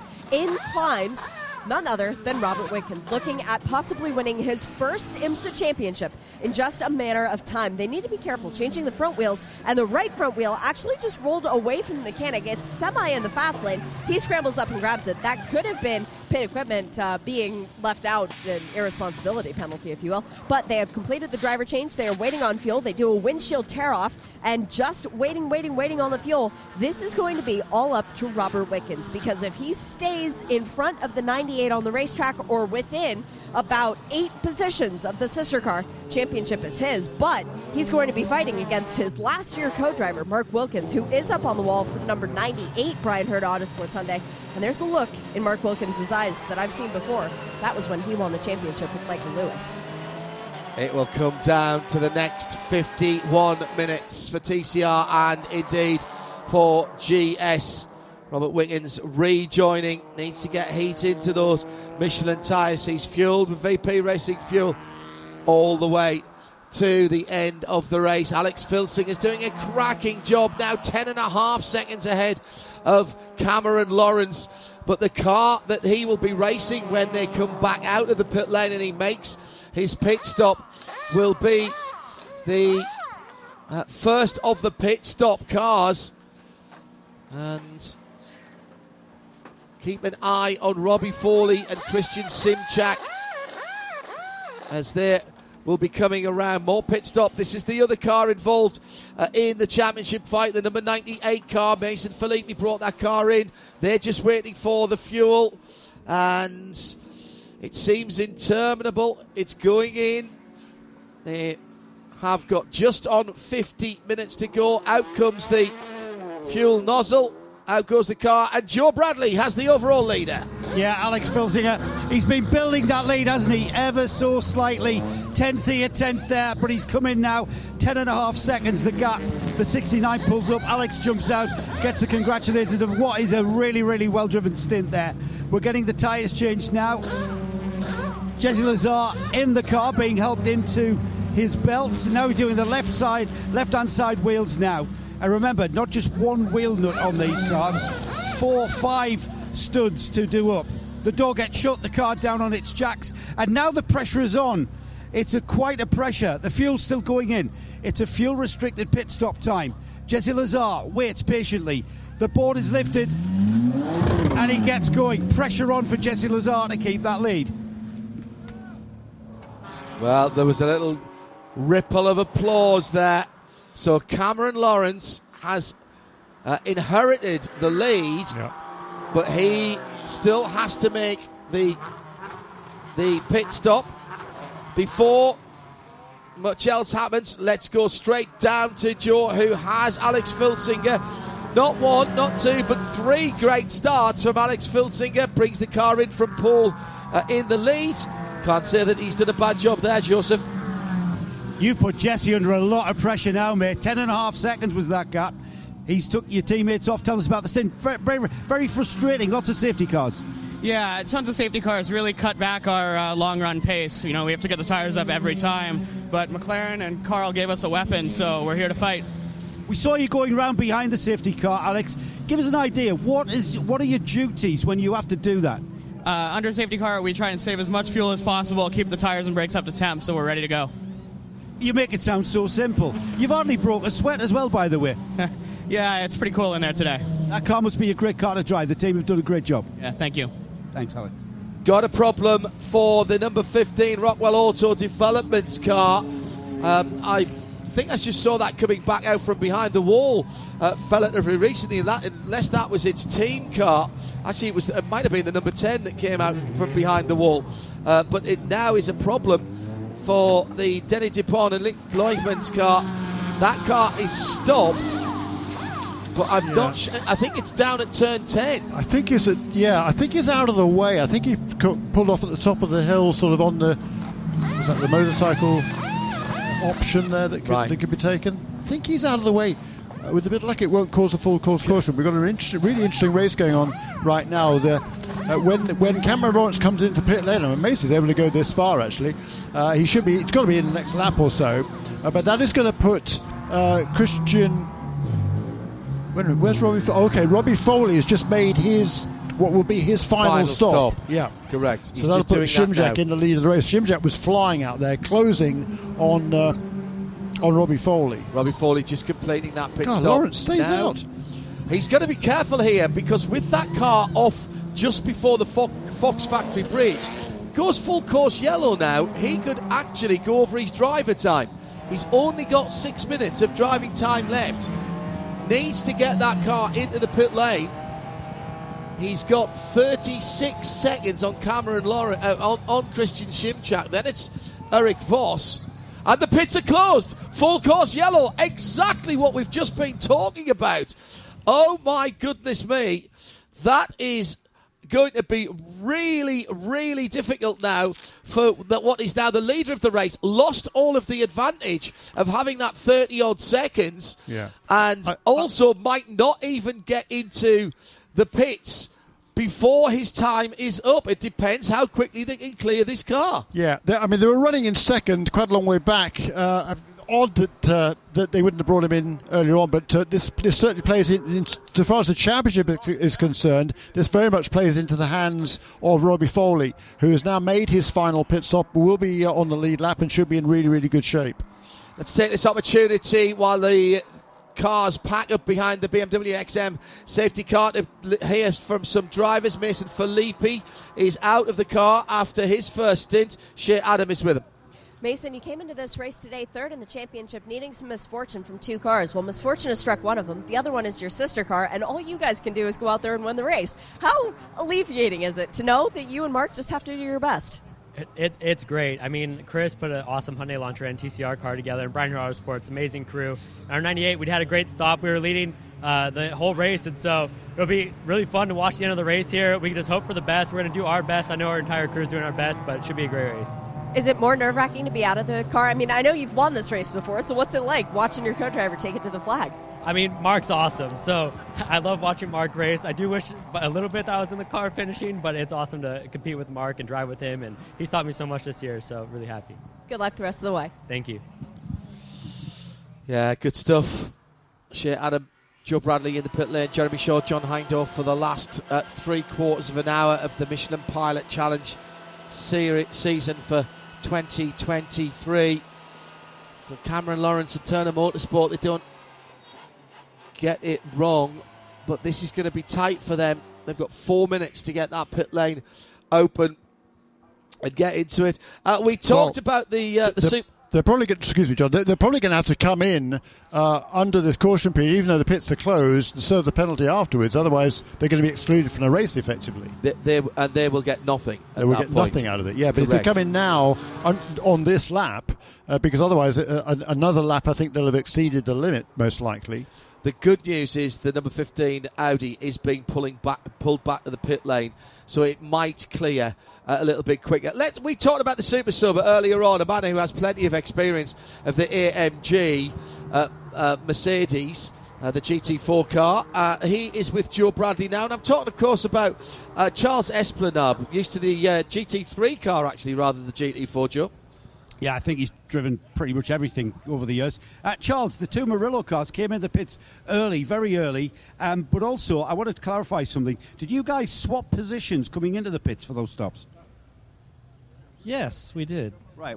Can you let us into that, what the tactic is? Yeah, the 72 cars stage ahead of us, obviously, in the championship, and so it just made sense for the pit, so we can be in line and not be in each other's way, so to speak. Right, so that is what that was about. It's about getting the championship contender in and out very cleanly. Yes, for sure. Right, and so your cars just need a splash of fuel, I would imagine, to get the finish. It looks like it. Yeah, we got good strategy calls from the guys here at Murillo Racing, and we'll see how it plays out at the end. Great to see you here, mate, in the IMSA paddock. How are you finding it? Oh, I love it. It's great to come and see old friends, old competitors. Some of them are still friendly, and the officials. We go way back, obviously, racing in the States and being in Europe, hanging out with you guys. It's great to come back, and I got to try and do it more than every 4 years. Yeah. Will we see you in Kuwait? Yes, for sure. That's for the 24-inch endurance teams, of course. Yep, we'll do the full Middle Eastern Championship. Oh, great stuff. Thanks, Charles. Thanks for that insight. I know you didn't get too much away, but that's great tactics then. Yeah, okay, great, thanks. Makes perfect sense. Otherwise, they would have had to drive around each other in the pit lane, and That's potentially fraught with danger. Well, I'm not sure what's going on here and what conversation's going on with Turner BMW, but they're still out there, Jeremy, and they've got 90 seconds to get this car back in the pit. Now, the pits have just opened, but this is going to be very, very tight indeed. They need that BMW XM to get a bit of a wiggle up. Yeah, they can't get around here in 41 seconds, I don't think. Oh, it's got a minute and 41, haven't they, to go? Okay, no, that should be okay. A minute 41 should be okay, just. That is cutting it fine. Yeah. That's the championship we're talking about here, Jeremy. Yeah. Well, no, not for that. Not for 95 car. Sorry, no, it's not. Look, you're out on the race cars. Watching. If you're not familiar with the IMSA rules here, we've been a lot of cars passing the safety car and moving on around. The cars that have been going past the safety car are the cars that are in between the safety car and their class leader. In fact, they're all TCR cars, all the GS cars. There's 11 cars on the lead lap in GS, but there were several TCRs. Sally McNulty has not yet made her pit stop, so she is staying out there. She's another one in danger of running afoul of that rule, by the way. But she stayed out, but all the other TCR cars behind her had been lapped by the overall leader, but not by the TCR leader. So those cars, 98, 1, 91, 33, 73, 7, 99 and 74, they had not been lapped by their class leader, so they can go past the safety car and pull up into position behind the pack, so they're still in relative position on the racetrack behind the class leader, which is number 70. Well, and then from 44 on back, they are a lap. Car number 44 GS car, that's the Michael Cooper. On back from him, they are all a lap down, including, crucially, both Toyotas. Well, Sally McNulty will get disqualified because the pits won't open for TCR. Here comes the 95, and in fact, they're not in the pits, so they'll be DQ'd. They're going to get black flagged here. Shea Adam, I'm looking at the clock that says 39 minutes and 20-odd seconds to go. We've seen this happen before at this racetrack. We have. I was actually staring at the timing screen and not seeing them into the pit lane when it was 39 minutes and 50 seconds to go. But that car is into the pit lane now. It will be a driver change. Rob McGinnis will get to take over. I'm afraid it's not for anything because they're not out there fighting for anything. Really hope they don't get in the way of this championship battle because they could play spoiler for their sister car. Into the pit lane have come both of the Murillo Racing Mercedeses. We've got the Chevy Camaro from Rebel Rock as well. The 96 has stayed out. It's not just a splash of fuel. It's 4 new tires for both of the Murillo Racing Mercedes. It is a splash of fuel and a left rear tire. I think they did a left front as well for Rebel Rock. It's left side tires for the number 95 Turner Motorsport BMW, so that thing will be quick with new tires. But the first car back out was the number 59 Core Motorsport, then 72, then Rebel Rock, the 72 Murillo Racing Mercedes that is in the championship, then Rebel Rock behind the Random Vandals BMW. So this is going to be exciting. Shit, will they not just black flag that car? I mean, the car's disqualified. As of right now, it's broken out of the time. It won't be disqualified. They'll be allowed to finish the race. When the race is over, they will be put to the back of the field. Okay.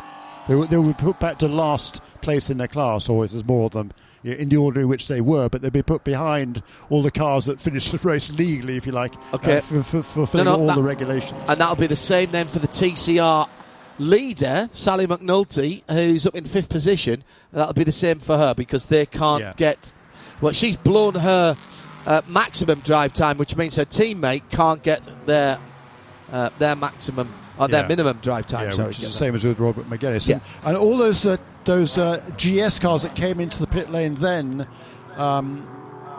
needed another stop. So that was the number 95, which of course needs stopping, I guess, because they hadn't changed their driver yet. But number 72, 56, 83, 59, 71 and 92, they're all fine on driver time because they'd already made their driver change. Correct. They needed a top-up of fuel to get to the end.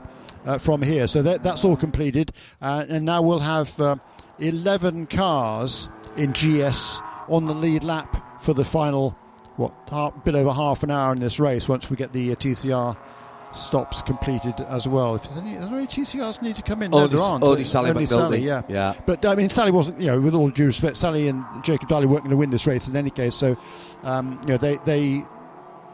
they just want to get Sally as much drive time as they can. She was doing a nice job out there, turning some very good laps and keeping her nose clean and just continuing to learn. I mean, she's relatively new to the sport. She worked awfully hard to get into this position. She's made everything happen herself. She's driving with that Daly Motorsports team, a little team out of Oklahoma, who's just got so much heart. I absolutely love it what they're doing, and we talked about him earlier on. Jordan Wisely in that number 74 car doing a super job in that stint, and he's handed over that car now to Cabot Bigham, his teammate in the number 74 car. So, by the way, happy birthday to Tyler Maxson. Oh yeah, today, 19th birthday, for goodness sake. He's in the number 91 car, whereas he's third in the class now in TCR. Right, before we go back to green then, let's reset the positions, or at least run through the positions after the pit stop. Pits are open for everyone this time around. We will have the pass around happening now. So this is going to be a little bit of a reconfiguration. So everybody in front of, or behind the safety car, but in front of their own leader again will be allowed to go through. This is the final wave by happening now, so that the car behind the BMW XM going through 10A now is the race leader, and the race leader is Motorsports in Action, the pole sitting car, the McLaren Artura. Second, Daniel Morad and Winward Racing. Despite have they done the drive-through? Who? No, they haven't. So Winward's still got the drive-through to do for the unsafe release. They haven't been able to get that. Check that. I am being told by Shea Adam it was a warning, not a drive-through. All right. So that is a real position. Then in third position, it is Elliot Skier for Nola Sport and the Porsche. Fourth will be Stephen McAleer in the number 28 RS1 Porsche. Fifth for Core Motorsports, the Ford Mustang. They've done well out of this with Luca Mars. Christian Shimchak for Murillo Racing was flying before this caution, and he'll restart in sixth ahead of Kenton Cook for Random Vandals BMW in seventh. Robin Liddell with a new set of left-hand side tyres and fuel to go full rich to the end in the Camaro in its final outing. That's going to be entertaining. And on the lead lap still, Eric Foss for Murillo Racing, the number 56. Turner BMW's Robert McGuinness. That car will be put to the back of the results because of their drive time infraction. And he is Spencer Pumpelly in 11th position for BGB. Before we go green, let's go to Joe Bradley, who has Sally McNulty. Sally, yesterday you told us you started in track days just a while ago. Here you are, bringing your car in the lead of TCR. That was pretty insane, wasn't it? Yeah. That is probably what dreams are made of right there. Now, you guys are right on the cusp of the edge of the window. Your guys are telling us you were fine. We know that nothing different in this pit box, do we? Well, I know my team's spot on, and if they say we're good, we're good. So it takes a team to get this done, and I trust them. Thanks, Sally. Cheers. Well done. Well, I'm going to respectfully disagree there with Sally and the team. They were well over time for that car. Didn't help them that they were TCR, so they got second dibs on the pit lane. But in fact, by the time the GS team's pit lane opened, it was already beyond the maximum drive time. So those two cars, at the very least, will be put to the back of the results. We'll have that confirmed for you. But normally I would say, look, if it was a second here or a second there, that's one thing. But that was a good lap or two laps over the top, and that was behind the safety car. So I think we're pretty certain on that one. Look, I thought initially, number 96 car had pulled an absolute masterstroke there by pulling Robbie Foley in before that full course caution. However, when he came into the pits, Then the caution came out. By the time he was out of the pits, he was a lap down. Yes, correct. And with the cars that already made their second stop, or their first stop, I should say, excuse me, there's 4 cars that stayed out longest, number 69, 57, 47 and 28. They are all way ahead. The number 96 car, amongst others, has just got a wave around, so it's back on the lead lap in GS, but way at the back of the pack. And yeah, so, because they've just done the wave by. They've just done the final wave by. Yeah, they correct. have, and they're way at the back of the pack. So Robbie Foley's got his work cut out here. So it wasn't a great call. My mistake there on number 96 team. I think they were probably not helped by the fact number 95 stayed out, quite frankly. Well, indeed. If 95 had come in as well, they'd have been. I think they'd have been okay. Well, they would have been okay. That's their teammates. Safety car lights are out, Jeremy, so we're going to have you a spot on about a half an hour. If you're standing trackside, you might want to take half a step or a step back, because this is normally where things get very exciting indeed. Yeah, the guys to watch here in particular, I mean, the McLaren's been the class of the field all day, so they've called the strategy perfectly, stayed out as long as they could, made their stop when they needed to, give themselves a bit of a buffer in terms of the possibility of a full course caution, and then they're now in front, good to go to the end from here. The other car to watch, of course, is Robin Liddell, who's in 8th position with a very, very fast Chevrolet Camaro. Daniel Morad's had a problem in 2nd position, and he will not come to the restart. The car has spluttered, and he's dropped back a couple of positions. Now, was he told to do that from race control? But certainly he should have restarted by my calculations in 2nd. He started back in 4th. He slowed down just coming over the top of the rise from turn 3 on the lap prior to we've just gone green, which we have done now with exactly 30 minutes on the clock. And it is still the Mia McLaren that leads out from now Elliott Skier in Nola Sport. Race order is correct now, with Daniel Morad put back to 4th place before the restart. Thanks again to Aaron, who's logging everything that comes in from race control and passing it on like one of my own thoughts. It's like having a second person in my head. Thanks, Aaron. All right, so the championship very much up for grabs here. And Robin Liddell is looking awfully good here with a very, very fast car. In fact, here he is challenging Christian Shimjak yes. for the just blast past him there. Is Shimjak going to be able to hold on the inside line, break as deep as he possibly can? They're going to go side by side into 10, but Liddell has the inside line for 10A, and that could be the championship right there. And 2 new tyres on the left-hand side of that Camaro as well, whilst they were putting VP Racing Fuel into the Camaro. What a way this could be to take that car to its retirement. Liddell then 6th position, is just finishing ahead of the 72 going to be enough, Jeremy, or does he have to get positions between them in terms of Robin Liddell? He comes in with a 10-point edge over the 72 car. Yeah, okay. And is 60 points ahead behind Robbie Foley coming in. So Robbie Foley is now in the 18th position. As it is right now, Robin Liddell is 6th, which would be 250 points. 6 to 250 points. Robin Liddell would score 130, so he's good to go there. And he's got an extra 10 points now over Christian Shimjak. So it's Robin Liddell's championship at the moment. Robbie Foley is going to have to make up 7 or 8 places during this race in the final 27 minutes. Intermittent fuel pump problem with Daniel Morad, which caused the cuff, and race control deeming that the cars that went past were allowed to do so because of his problem. He's probably switched to a secondary fuel pump on that car. Endurance racing cars will almost always have a backup system. Jesse Lazare leads by 1.3 seconds from Elliott Skier and Stephen McAleer.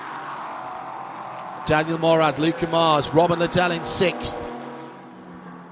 right with Luca Mars now. Matt Pombo putting the fastest TCR lap. Let's not forget the TCRs. Mark Wilkins for Brian Herter Autosport ahead of Tyler Maxson, 98 from 91. The Sky Blue, number 98 from the white and blue Van der Steur Racing Machine. Then Robert Wickens, championship leader coming in, hasn't won a race this season. Then Ryan Eversley in his last race for Honda. After 10 years with the brand, he's in 4th position at the moment. 26 and a half minutes to go. Shay, I've got to ask you about our special award this weekend and this race. A special season-long BDO No Strategy Award for the team with the most outstanding teamwork and strategy this year. Thoughts on that? Sheesh, yes, Jeremy. Initial thought is the Unitronic JDC Audi, because they got that car. It was a brand new car. They got into victory lane 3 times, and they were fighting for the championship until today with 4 pole positions on the season as well. Yeah, good shout. Thank you. We're also looking for our Michelin moment of the race in both the classes. That could be a super pass. It could be something strategic. Perhaps we haven't quite seen that yet. Is this going to be another Robin Liddell charge to what would be a victory and a championship? And in TCR, well, TCR are going. The TCR BDO side of that, I'm going to say the 33, because they've been so consistent, and they could easily win the championship here without winning a race, and that's the consistency that we're looking for.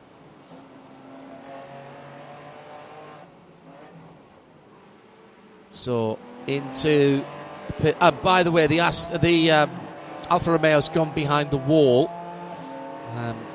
Tim Lewis had some damage earlier on from contact, not of his making, I would say. Actually, it wasn't Tim Lewis, because he only got in when they came in and put the bright pink racer tape on the front of that car. And in the pit lane at the moment, also receiving some remedial work, is Denny Dupont in the Rockwell Autosport car. That's had its problems as well, although Alex Rockwell's back out there, and although he's laps down, that car came back out from behind the wall and is now still running.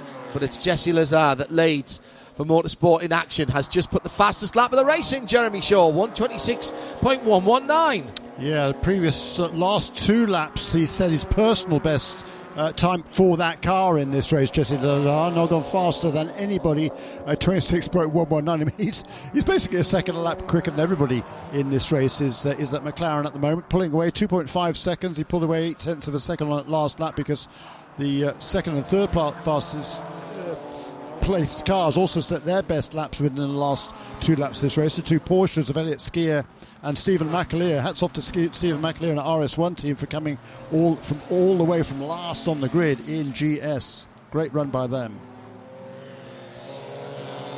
Now in TCR, Robert Wickens cannot afford to lose another position. It's Taylor Hagler behind Robert at the moment. That would tie on points with their teammates, the 98. We're trying to keep abreast of this at the moment. A tie is no good for the 33s because they've got no wins. And it's raining on the back straight. Getting reports now from our camera operators who do brilliant work in any weather. It started spitting a few minutes ago. I didn't want to mention it, but now it's getting a little bit heavier. And does Mother Nature have a hand to play in the last 22 and a half minutes? Across the line for the TCR battle at the front of the field, Mark Wilkins has the point at the moment and potentially the championship. He's been chased down by Tyler Maxson. 128 last time around for Van der Steur Racing Team, the red and white number 99. Now, bizarrely, of course, this would help Robbie Wickens if this race lead were to change, Wiggins at the moment with 2 seconds now on Taylor Hagler for Brian Herter Autosport. But the battle for the lead could decide the championship. Although it's not the 2 cars that are battling for the championship, if you see what I mean. Well, we've had this before in other categories in IMSA. And at turn 7, quite a bit of rain falling at the moment. So coming in from that area of the circuit, Robin Liddell with Luca Mars now battling for 5th position. And where is the Robbie Fawley car? Well, he's made 1 position up. He's in 17th position and trying to chase down Stephen Cameron. He's 1.2 seconds behind. Every single place could be crucial here for Robbie Fawley. Yeah, I think he's too far back though at this stage. He's got quite a bit of ground to make up, even to catch a second or so to catch Gregory Learfoot. He's going to catch Scott Andrews, who's 3.5 seconds up the road. Ahead of him is Matt Plum, another couple of seconds farther forward as well. So it's a tall order from this stage for the number 96 car. What a turnaround in the championship. Still 20 minutes to go, so who's looked after their tyres the best, who's ready for a last late attack in this race in terms of pace. And if the rain gets heavier, what does that throw into it? Do you stay out? Absolutely. Do you come in? The wiper on now for the lead TCR. Mark Wilkins, just when he's at the far end of the circuit, so from 5, 6 and through 7, Mark with the wiper on. Now as he comes down the back straight, he's turned the wiper off again. As the pace goes up, the rain beads away. Yeah, for Robbie Wiggins here, 5th place is just fine. He, as long as he doesn't fall beyond 8th, he's golden, even with the sister car, number 98 car, winning the race. So it should be no problem for Robbie. He's just marking his time right here now. He's just not pushing himself too much. He's got a tail gunner there with Taylor Hagler, a teammate behind him. Of course, his other teammate is leading the race and trying to win the championship, but certainly Taylor isn't going to be challenging Robbie Wiggins at this stage in the race. Do they have to worry about Tyler Gonzalez, though, who's only another 1.2 seconds further back? Because Tyler, who's been in great form this weekend and has shown his pace in the other championships in which he's been competing, well, what has he got for both Taylor Hagler and Robert Wiggins? And that might be the joker in the pack, as it were, at the moment. New fastest lap times coming in. Matt Pombo for TCR, 1:28.064, as he continues to press Ryan Eversley for the last step on the podium in TCR in this race. Also a fast lap for Spencer Pumpelly, 1:26.997, as he closes in on Eric Foss for Murillo Racing.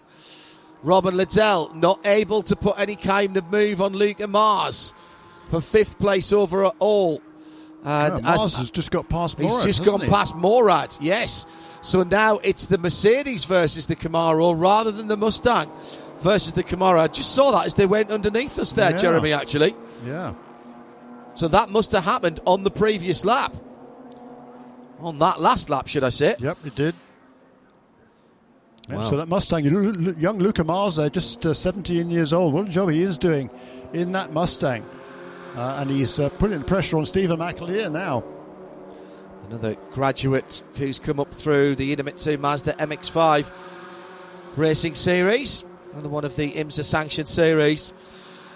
Great breeding ground for young talent, and certainly helps them understand how to get through traffic. Looks to me as though the rain is... I was going to say the rain was easing just a little bit. But for Robbie Fawley, he's still got his wipers on as he comes through turn 7.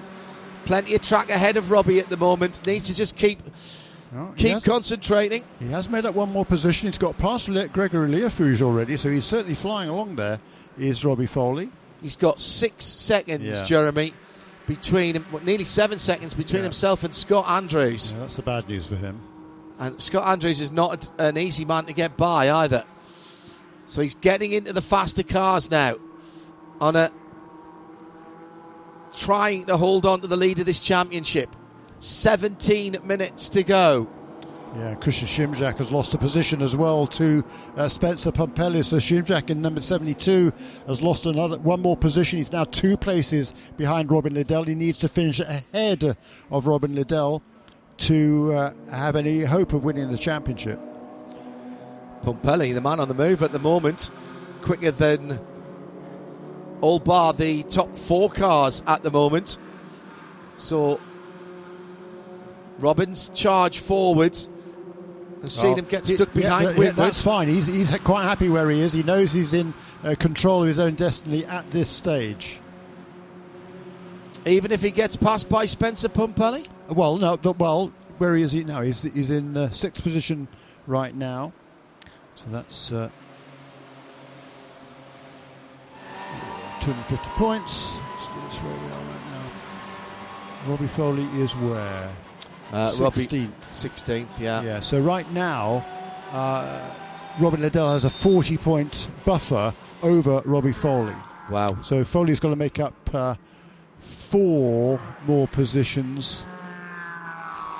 Shea Adam is standing in front of the Rebel Rock Racing pit. Have they got the calculators out down there as well, Shea? Nope. And Frank Depew will not stand still. He keeps pacing back and forth in the back of the pit lane and keeps walking away from his team. Walks back over, sees how it goes, walks away. But the rain starting to fall a lot more heavily now on the pit lane. And it is starting to glisten on the race surface as well. No thoughts of wet tyres yet. Oh my goodness, 15 minutes left of the season. Live from Michelin Raceway, Road Atlanta, it is the IMSA Michelin Pilot Challenge, with both championships hanging in the balance for want of a couple of positions either way. In the race itself, let's not forget the race leader, Motorsports in Action, McLaren Artura, Jesse Lazar having taken that car over, and what a race they have won. What a race they have run, should I say, with Alex Filsinger taking it from pole position and building up a good lead. First half of the race interrupted by off-track excursions by other drivers and therefore by the intervention of the BMW XM safety car. Elliott Skier now 2.6 seconds in arrears in second in the 47 Nola Sports car, and the podium at the moment will be completed by the RS1 Porsche, the number 28 car, Stephen McAleer, in 3rd place. Stephen thought he might be on a championship run as well this season. Then it's Core Motorsports Mustang, the 59 car, the white and multicoloured car. Then Daniel Morad in the black and pink Winward Racing 57. Then Robin Liddell in the white and green Chevy Camaro. And he's got a little bit of a gap now. He's just pulled out a little bit, almost a full second now, on Spencer Pumpelly in 7th. And the top 10 made up by Christian Shimchak and Eric Foss of Murillo Racing and Kenton Cook in the Random Vandals BMW. In TCR, Mark Wilkins leads, which is all that he can do to try and win the championship. That team came in having won races this season but not leading the championship standings. Tyler Max in second for Van der Steur Racing in the red and white number 91 Hyundai. Then the Honda Civic of Ryan Eversley, the number 73. They've had an awful weekend, but you know what they say, bad dress rehearsal, good first night. Well, maybe that will work for them. Then it's Matt Pombo, then it's Rob Wickens, championship leader, and at the moment he's fine there with a couple of GS cars coming through.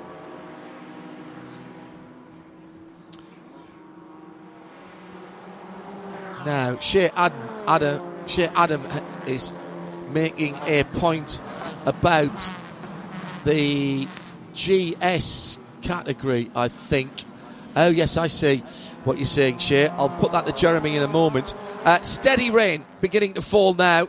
And Shea's just made a good point in my ear, Jeremy, which pulled me up short for a moment, but I now do realise what she's telling me.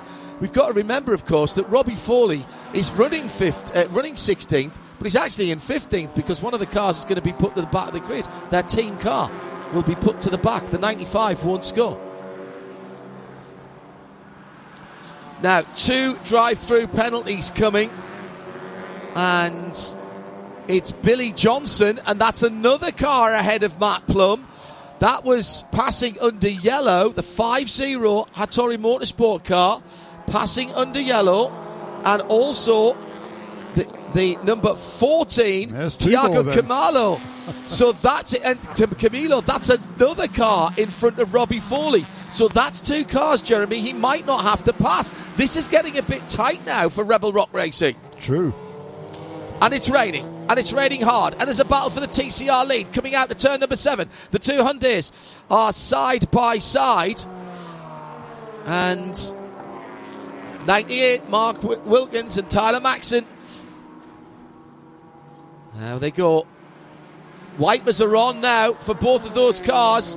The Van der Steur Racing machine right with Mark Wilkins, the blue and white car. Just held off for a moment under the Fox Factory Bridge as the rain gets steadily heavier. I can see a sheen on the circuit now as they twitch their way through the final corner. It's beginning to take effect now on the lap times as well, Jeremy. It is indeed 3 seconds to the effect of 3 seconds. 1 minute 30.0 last time around for our race leader Jesse Lazar. He was doing low 27s, high 26s. So at least 3 seconds, and as you say, it's getting a little bit heavier. It's not raining hard yet, but it's getting really treacherous, I think, out there. And certainly on that last lap, there's a little bit of gaps, a few more gaps came up between some of the cars in that big pack that's battling for third on back. Raining heavier there. Look, there's a spin for Spencer Pumpelly. That was turn 7. And Pumpelly then, that's another car ahead of the championship leaders. He's got it back on track. Now, what do you do? What do you do, Jeremy? You stay out. You can't afford to come in and make a pit stop.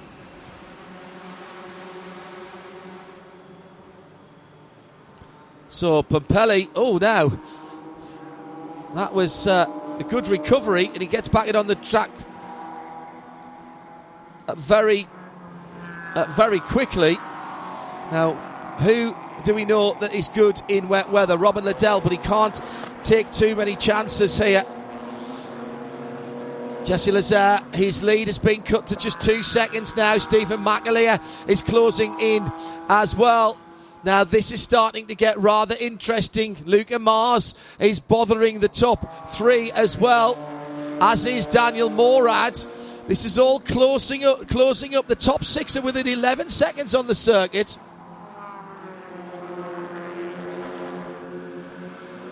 And in TCR, going underneath us now. 4-car battle. Yep, for the lead. Ryan Eversley would like to go out on a high. The rain just can't make its mind up at the moment. Boy, this makes it treacherous. And, it's awful. Robbie Wickens, of course, he's out there dealing with hand controls on his car. He's now got Taylor Hagler right with him, and Tyler Gonzalez right behind Taylor Hagler as well. So Robbie Wickens is running 5th at the moment, which is fine. And even if he loses a couple of positions, I think he's just about going to be okay, even if his teammate wins the race. But big off. On the back straight, that is one of the Stephen Cameron racing car. I think it's Peter Mercier in the 77 that's got off at turn 5. This is going to be a full course yellow. This is going to be a full course yellow with 8 minutes to go. Now, that will freeze the field, but it will also close the field up. If we do go back to green, this could be very interesting. He's just lost that on the rise as he came over the top of the hill from turn 5. The back end got a little bit light on him. We saw Lawrence Vanter have a problem there in the IMSA WeatherTech Sports Car Championship on cold tyres. There's just a tiny little brow of a hill there. And full course yellow.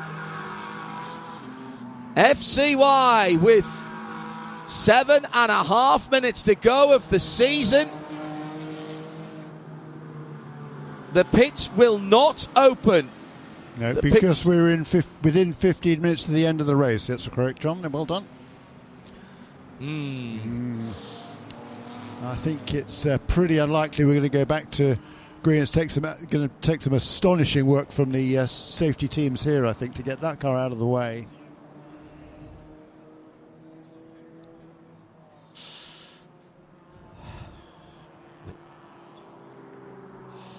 So, here we go.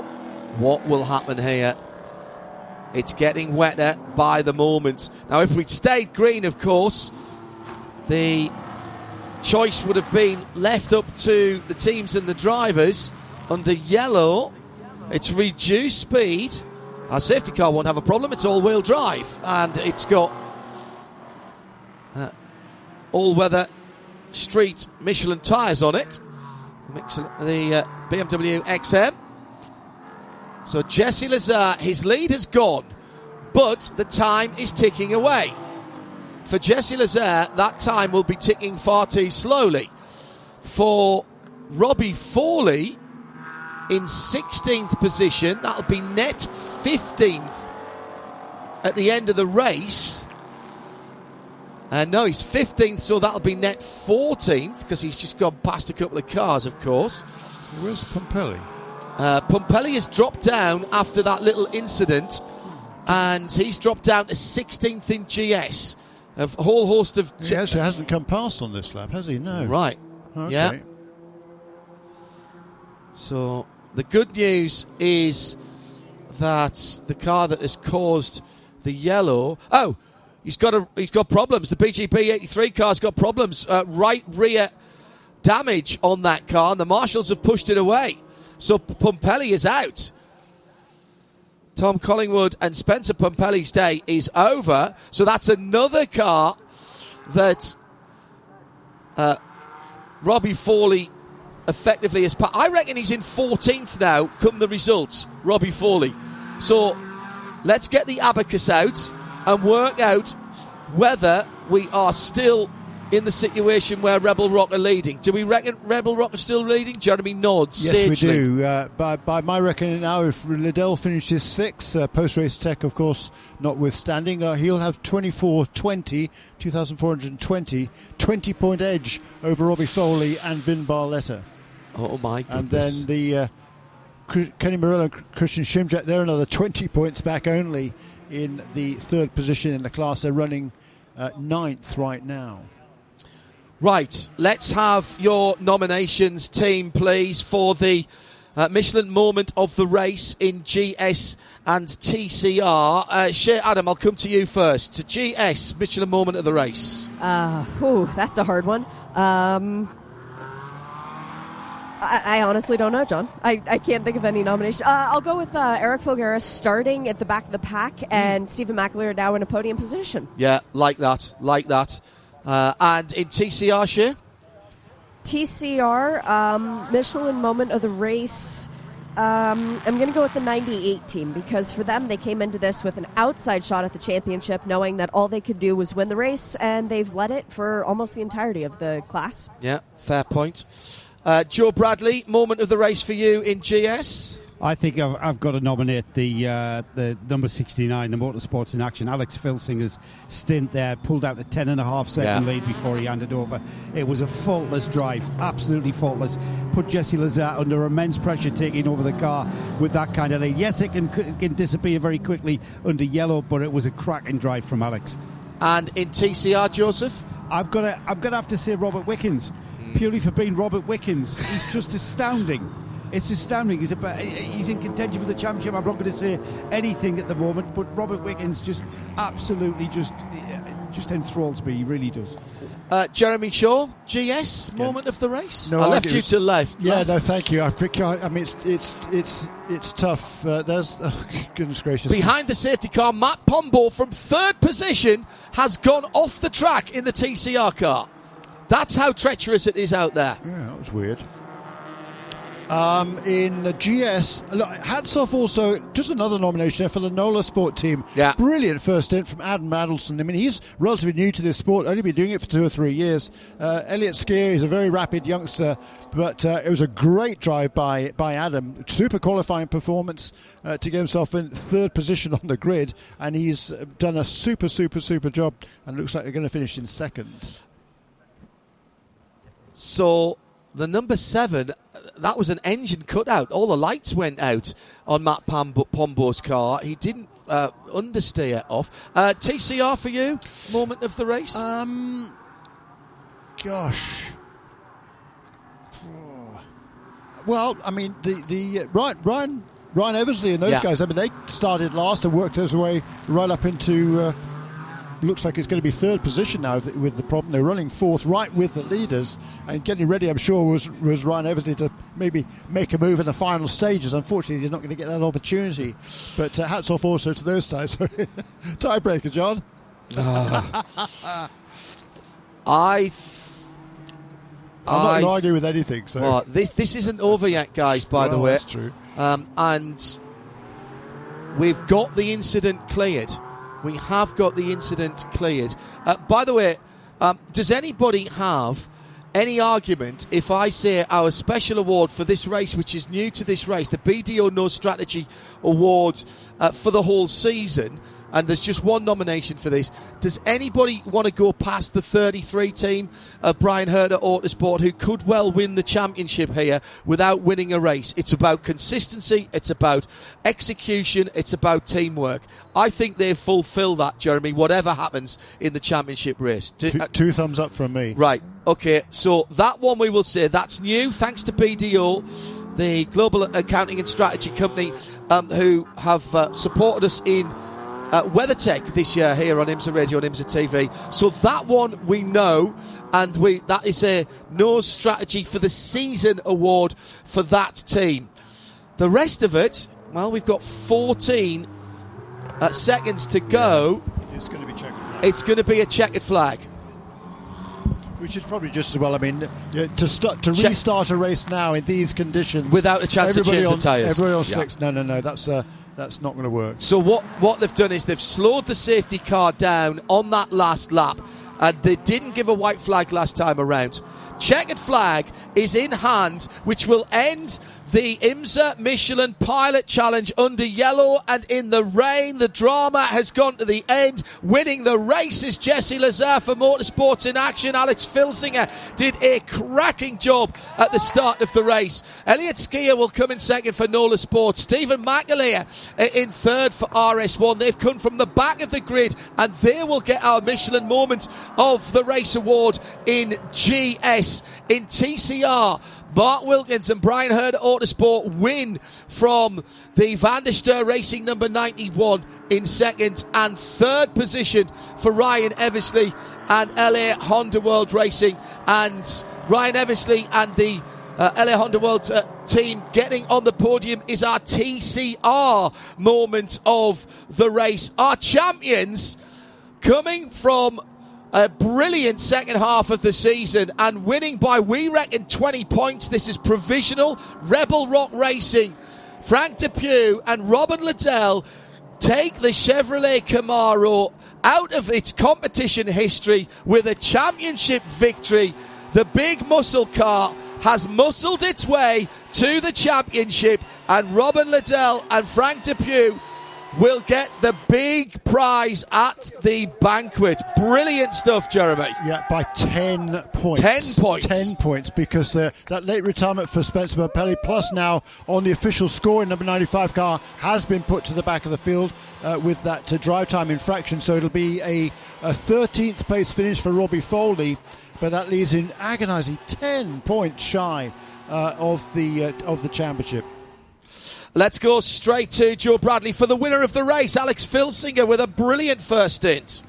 Alex, the 69 McLaren takes the win. I've got to say, you put the foundation down with that fabulous first stint there. You really did put Jesse under some pressure. But hey-ho, pressure's off now, checkered flag. Yeah, thank you. It's such an incredible feeling to take our first podium of the year as a win on the last race. And the first win for the Artura, I think, at least certainly on domestic soil. Yeah, I think so. I mean, you've got the McLaren guys who were loitering at the back there. They didn't quite want to believe, but now they can. Yep, 100%. Great stuff. Congratulations, my friend. Thank you. Great drive. Down here at Rebel Rock Racing, everybody has been celebrating, but Frank Depew has walked around to everyone and given them a hug and said thank you. For you, Frank, this moment is a long time coming, but you are finally an IMSA champion. What does this mean? It's amazing. I mean, we've got such a great team. Everybody executes, and it's a team sport. You know, I'm just lucky to be here. So taking the Camaro out in fine form too. How does that feel? Well, that makes us really happy because we loved our relationship with Chevrolet, love the Camaro, and you know, we'll see what's next. Congratulations. Thanks, Shay. And now if I can just stop to the next pit box back, already wearing a champion's hat, Harry Gottsacker. Hey, you are finally an IMSA champion. It's been a couple years. You've been close. What does it feel like? Yeah, all that hard work finally paid off. You know, I can't thank Brian Hurd Autosport more than enough. Hyundai for giving us some rocket ship and launcher and TCR cars. We did it. Hell yeah. You did it without winning a race. Is that bittersweet, or are you still happy to have champion after your name? I mean, I do like trophies with the number 1 on it. Luckily, we get one at the end of it all, so yeah, I love it. You get the biggest one tonight. Congrats. Thank you.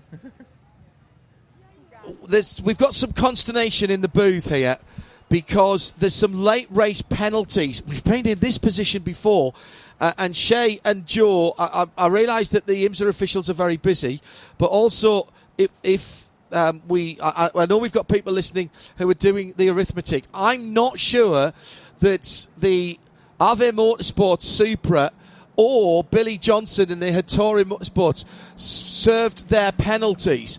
They both had drive-through penalties to be assessed. That could bump Robbie Foley up depending on what penalties were given. And that could bump him up and make the points much, much closer, Jeremy. No, it'll switch it. Because if he moves up 2 positions, he'll get 20 more points. Rather than be 10 behind, he'll be 10 ahead. Oh, my goodness. Yeah. Oh, my goodness. Because Robin Liddell... This is provisional. Yeah, absolutely. Robin Liddell finished ahead of both of those Toyotas. Robbie Foley was behind both Toyotas. So Robin Liddell should stay where he is, assuming there's no other penalties. He will stay in 5th place, will score in 6th position, will score 250 points. So he's set now on 24-20, but right now the scoring shows Robbie Foley in 13th. That's 180 points. That leaves him on 24-10. But if he moves up 2 positions with penalties to the 2 Toyotas, that'll leave him with 200 points, which would be 10 more than Frank Depew and Robin Liddell. Oh my goodness, the drama continues. I'm not even sure what to say at the moment. We'll get some driver reaction in a moment.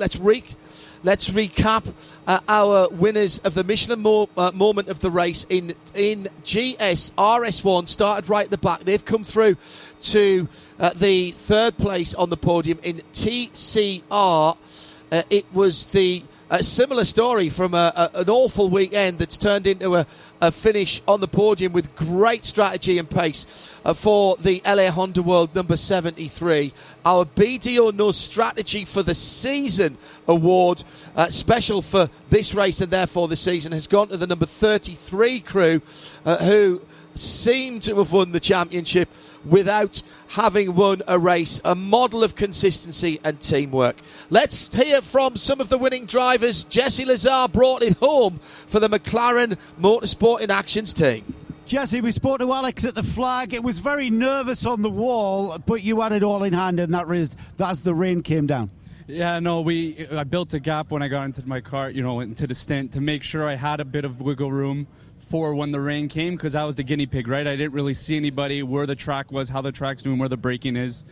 But, it all worked out. I grew up racing in the rain from Canada, so this is only natural to me, and I'm so happy for the team. Alex made my job so easy. What an incredible stint by him. Got in the car, 1st place, basically on sequence, and just kept it there.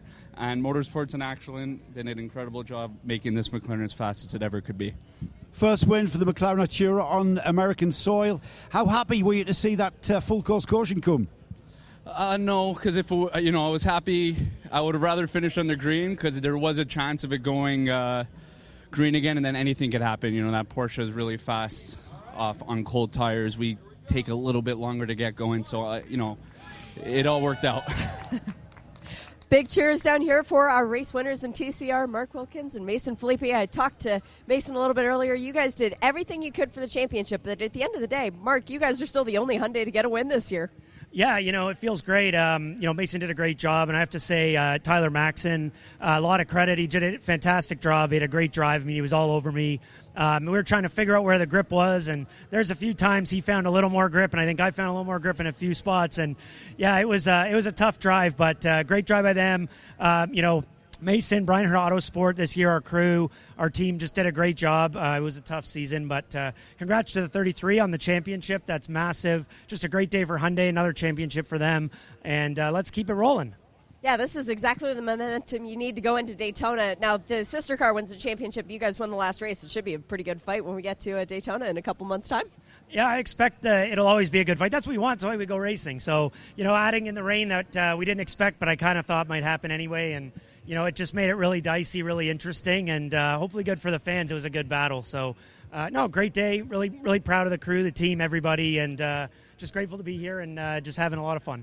3 wins on the season, Mason. How good is it to drive with this guy? It's awesome driving the Mark. I mean, like you said, our number 98 crew, our Hyundai Elantra and TCR car was awesome out there. And then he had a killer final stint. I mean, it looked super sketchy there at the end. He had a great battle with Tyler. So it's really fun having good battles out there and looking forward to next year.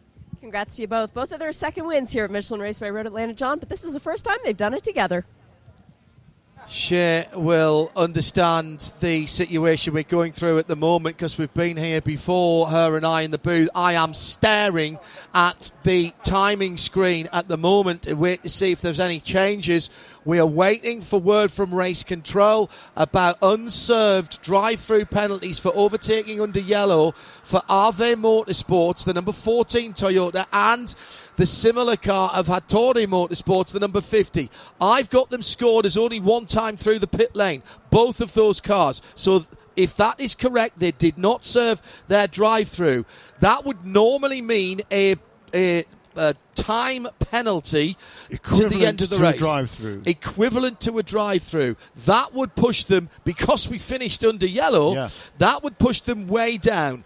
Why is that important? Because that would elevate the Turner Motorsport BMW up some positions. Now, one of them has already happened. So the timing screen has just changed and the RV Motorsport car has just dropped down. And so Robbie Foley is now in 11th position, and that means the championship has changed after the checkered flag with unserved penalties, and therefore Frank Depew and Robin Liddell will be 10 points shy of the championship, and that is down to unserved penalties from other cars not involved in the championship. So by the time the effective disqualification of the Turner Motorsport number 95 car plus those two Supras, it is now on the screen in front of me, and unofficially we are saying that Turner Motorsports number 96, Jeremy Shaw, have won the championship by 10 points. Yeah, unofficially. And just 30 points behind them also are Murillo and Shimjak.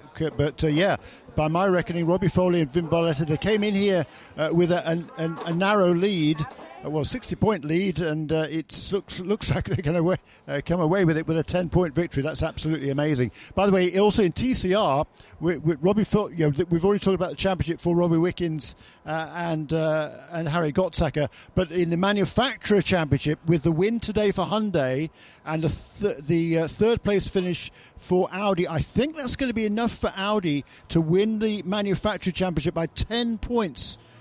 No, wait a minute. No, the other way around. I beg your pardon. I'm so sorry. 32.30 for Hyundai to the 32.20 unofficially of Audi.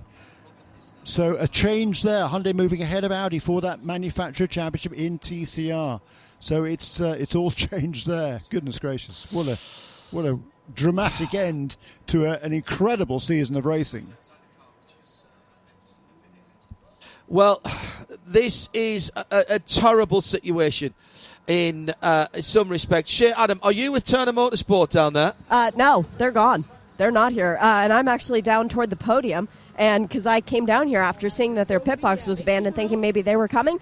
No, they're not. So IMSA people, probably Emily's going to have to go find them at their truck.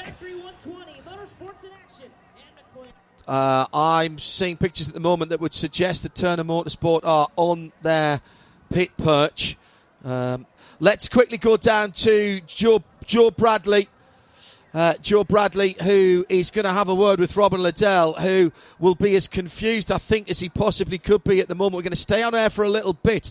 Let's go to Robin Liddell. Let's see what he's been told. Right, Robin, my friend, what have you been told? Because there's a bit of confusion and consternation on our end. My understanding is we won it on the road based on a tiebreaker with Turner. We've got more wins and podiums, so we'd win it on the tiebreaker. But my understanding is there's a couple of cars potentially going to get disqualified. And if that's the case, they would probably gain points. So right now, I guess it's in the stewards' room. So I don't know. All right, mate. So we're just going to have to wait for that to break, aren't we? Yep. You could hear the disappointment there in Robin's voice. And up at Turner, the other side of the story, Cameron Lawrence and Robbie Foley they're in the 95 pit, and they're trying to work out what's happened. 3 cars that were ahead of them in the standings have been put behind them at the end of the race. The two Super GRs with unserved drive-throughs for overtaking under a yellow. They have been given time penalties. Their sister car blew very early on in the race, partway through the race, blew the maximum time for a single driver, and therefore have been put to the back on that regulation, and therefore, having come in with a 60-point advantage and been at the flag effectively 20 or 30 points down, they have now had that swapped around. Oh my goodness, that is extraordinary. We're waiting. They're still not sure. They're still not sure at Turner. No, I mean, there's likely to be, it's going to go to the stewards. The timing screen has changed. Has changed, yes, indeed. The timing screen has changed, and I was staring at it as it happened. Yeah. It was first the 14, the RV car, dropped down, and then the number 50, Billy Johnson car. They've now been scored in 17th and 18th, having had time penalties exacted upon them. So the end of the season was 15 minutes ago in terms of the checkered flag. And what difference might it have made then if we hadn't gone yellow?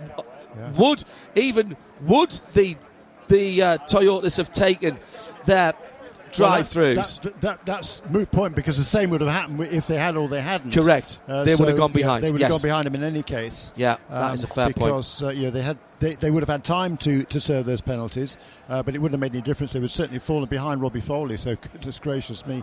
Look, I mean, there's not much more to be said, John, to be honest. I mean, we're going to have to wait for the official results to come out, and the official results don't come out for several days. Let's go to Shea Adam, who's with Turner Motorsport at their end of the pit lane. They've come back to their pit box. Shea Adam. Will Turner is on the phone, so I'm going to jump in with Robbie Foley. Are you an IMSA champion for the first time or not? I'm actually not sure yet. I hope so. We had an interesting race. Obviously, the rain at the end screwed some stuff up. We thought we made a good call on strategy, but we trapped ourselves a lap down because one car didn't pit. So, all in all, a great race. An awesome year, thanks to all my guys at Turner, especially Sean Cannon, who's been on my car since we started this GS program, and he's moving on to something new. Thanks to all the guys, Brew, everybody on our team. Don called a great strategy today. We didn't have the fastest car here this weekend, but we just had to do our best, and we did. And I don't know officially what's going to happen, so I don't want to speak too early. But yeah, it's been an awesome experience, an awesome year at this new M4 GT4, and couldn't do it with a better group of people. Either way, at the end of the day, first or second with Vin Barletta, you've got to be thrilled with that, looking at the beginning of the season to now. Absolutely, and the last 2 years in a row, Vin and I have been third coming into this race, and he's had horrible luck. He's been taking out both of his first stints. So for him, it's he's been an amazing part of my life and a great friend of mine, a great mentor in all aspects of life. So to give him this reward, and he's been so supportive of me and the team, is a really special feeling. So yeah, big thanks to Vin, and we'll hopefully get some good news here in a little while. Well, we got WeatherTech qualifying coming up next. I don't think you're going to the other pit wall yet, though, are you? I used to do that every year. After the race, one year we won here, and they're like, by the way, qualifying's in 5 minutes. So I literally ran with my helmet and jumped in the car. So I think I'm out of I'm lucky today. Michael or Patrick will qualify. But, we've got a good car for tomorrow, so hopefully we can have some good news tonight and follow it up tomorrow. Hopefully it's congrats, Robbie. Thanks very much.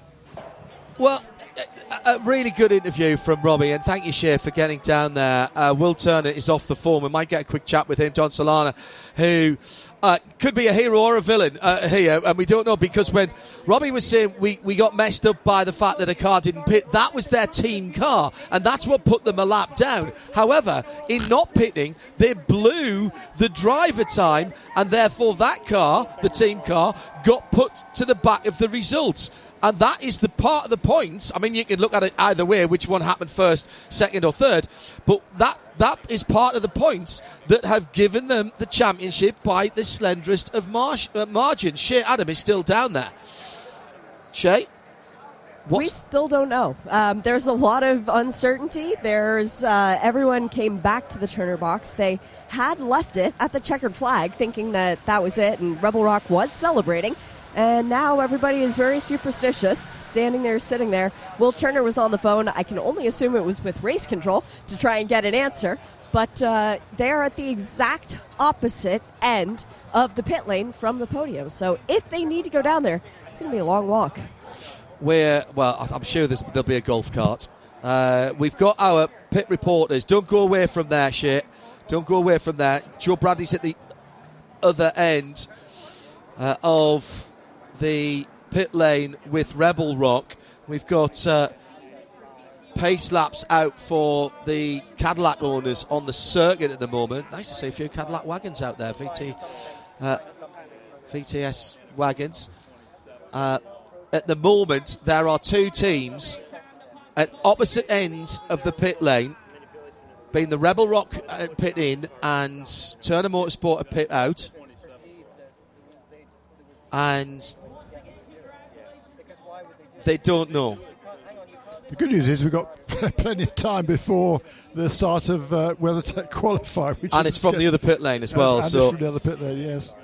Clearly, IMSA want to honour in the pit lane the champions here. They have their banquet and their awards ceremony later on this weekend.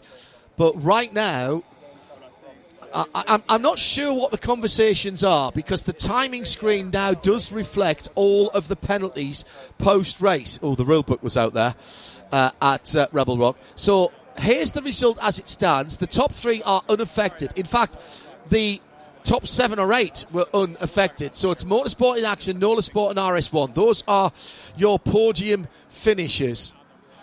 The Robin Liddell and Frank Depew finished in 6th position.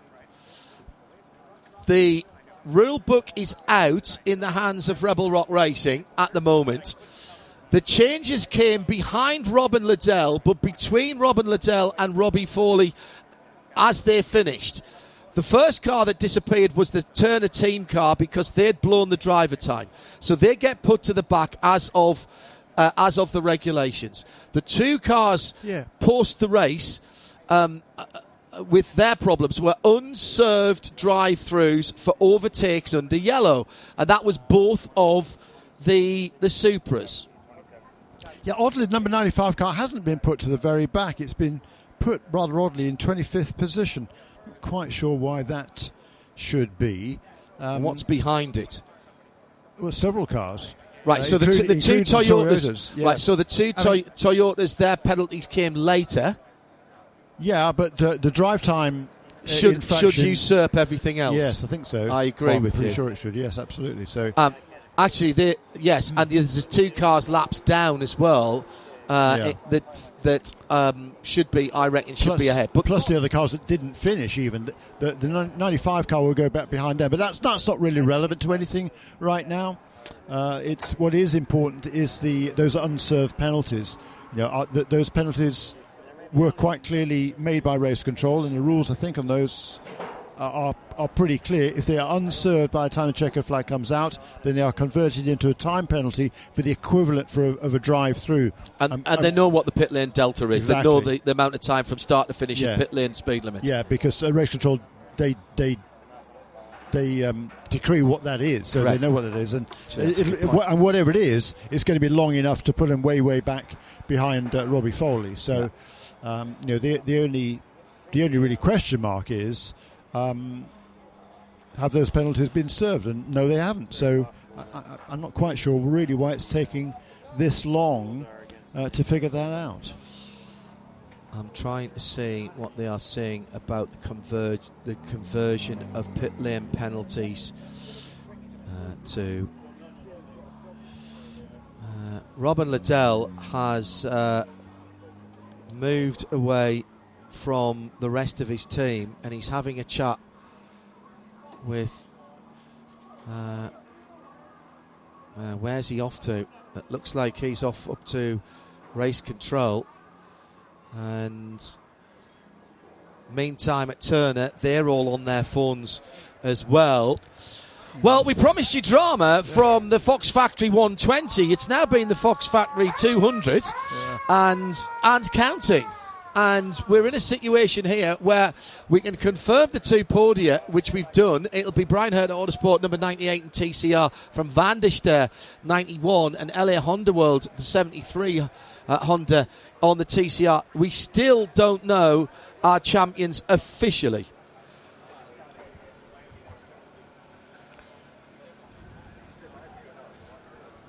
Boy, it's a shame to finish off a championship this way for sure, but thankfully after a very slow start to this race, we've had several slow starts to the season in Michelin Pilot Challenge races this season. Well, a couple, I suppose. The rest of the race have been absolutely stellar from start to finish. Certainly a shame this finished under yellow, and with this cloud of the penalties hanging over everybody. No official words coming down, but still, it was still a great race and a really exciting and interesting race.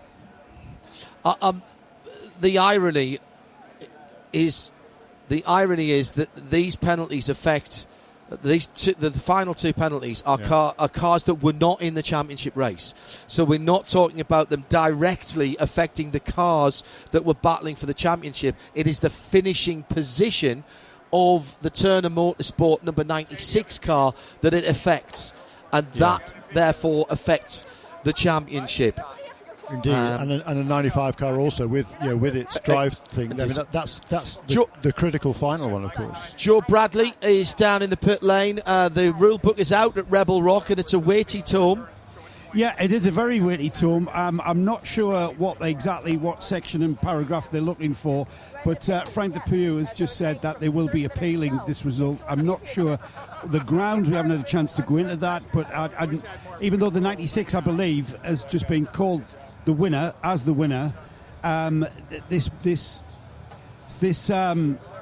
Depew has just mentioned that to me. That's yet to be made official, but there are a lot of sour faces down here. There are a lot of stern faces, I should say. They're not happy with how things have panned out in certain ways. Will Turner at the other end of the pit lane is showing Robbie Foley a message on his phone. We can't see it. There's still... Well, is there a hint of a smile on Will Turner's face? Don Solana looks like he packed up all of his stuff a little while ago. Shea Adam is still down there. And we'll try and jump in a moment. It feels like election night coverage here, and we're waiting for a recount. Honestly, it's extraordinary. Yeah. If you're just joining us, we're getting towards our coverage of the WeatherTech qualifying. It is wet. A quick recap of what's happened here. As they crossed the line, 6th place for Rebel Rock Racing was enough to secure them the GS Championship. However, 3 cars between them and their championship rivals, the Turner Motorsport number 96 crew, who came into the weekend with a 60-point edge, 3 cars were moved from their finishing positions. The 95, their teammate, that was a drive time, and they've gone to the back. And the two GR Supras had unserved drive-through penalties, and they went through and dropped back as well. We finished under yellow because of a crash. It was wet, and it would appear that there was no opportunity for those to be served and no opportunity for Rebel Rock to improve their position. There's a smile on the face of Will Turner. Adam, you still up there?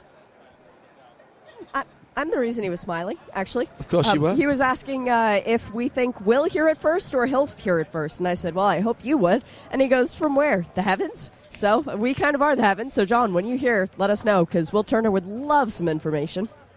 Can you have a quick word with him? And this is it's an interesting way to end a championship, isn't it? Yeah, for sure.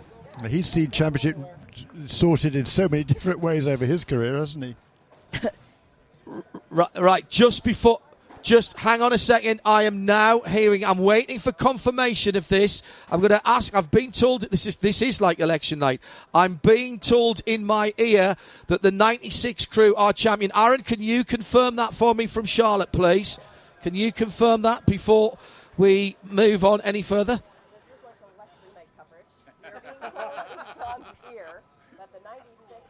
Right.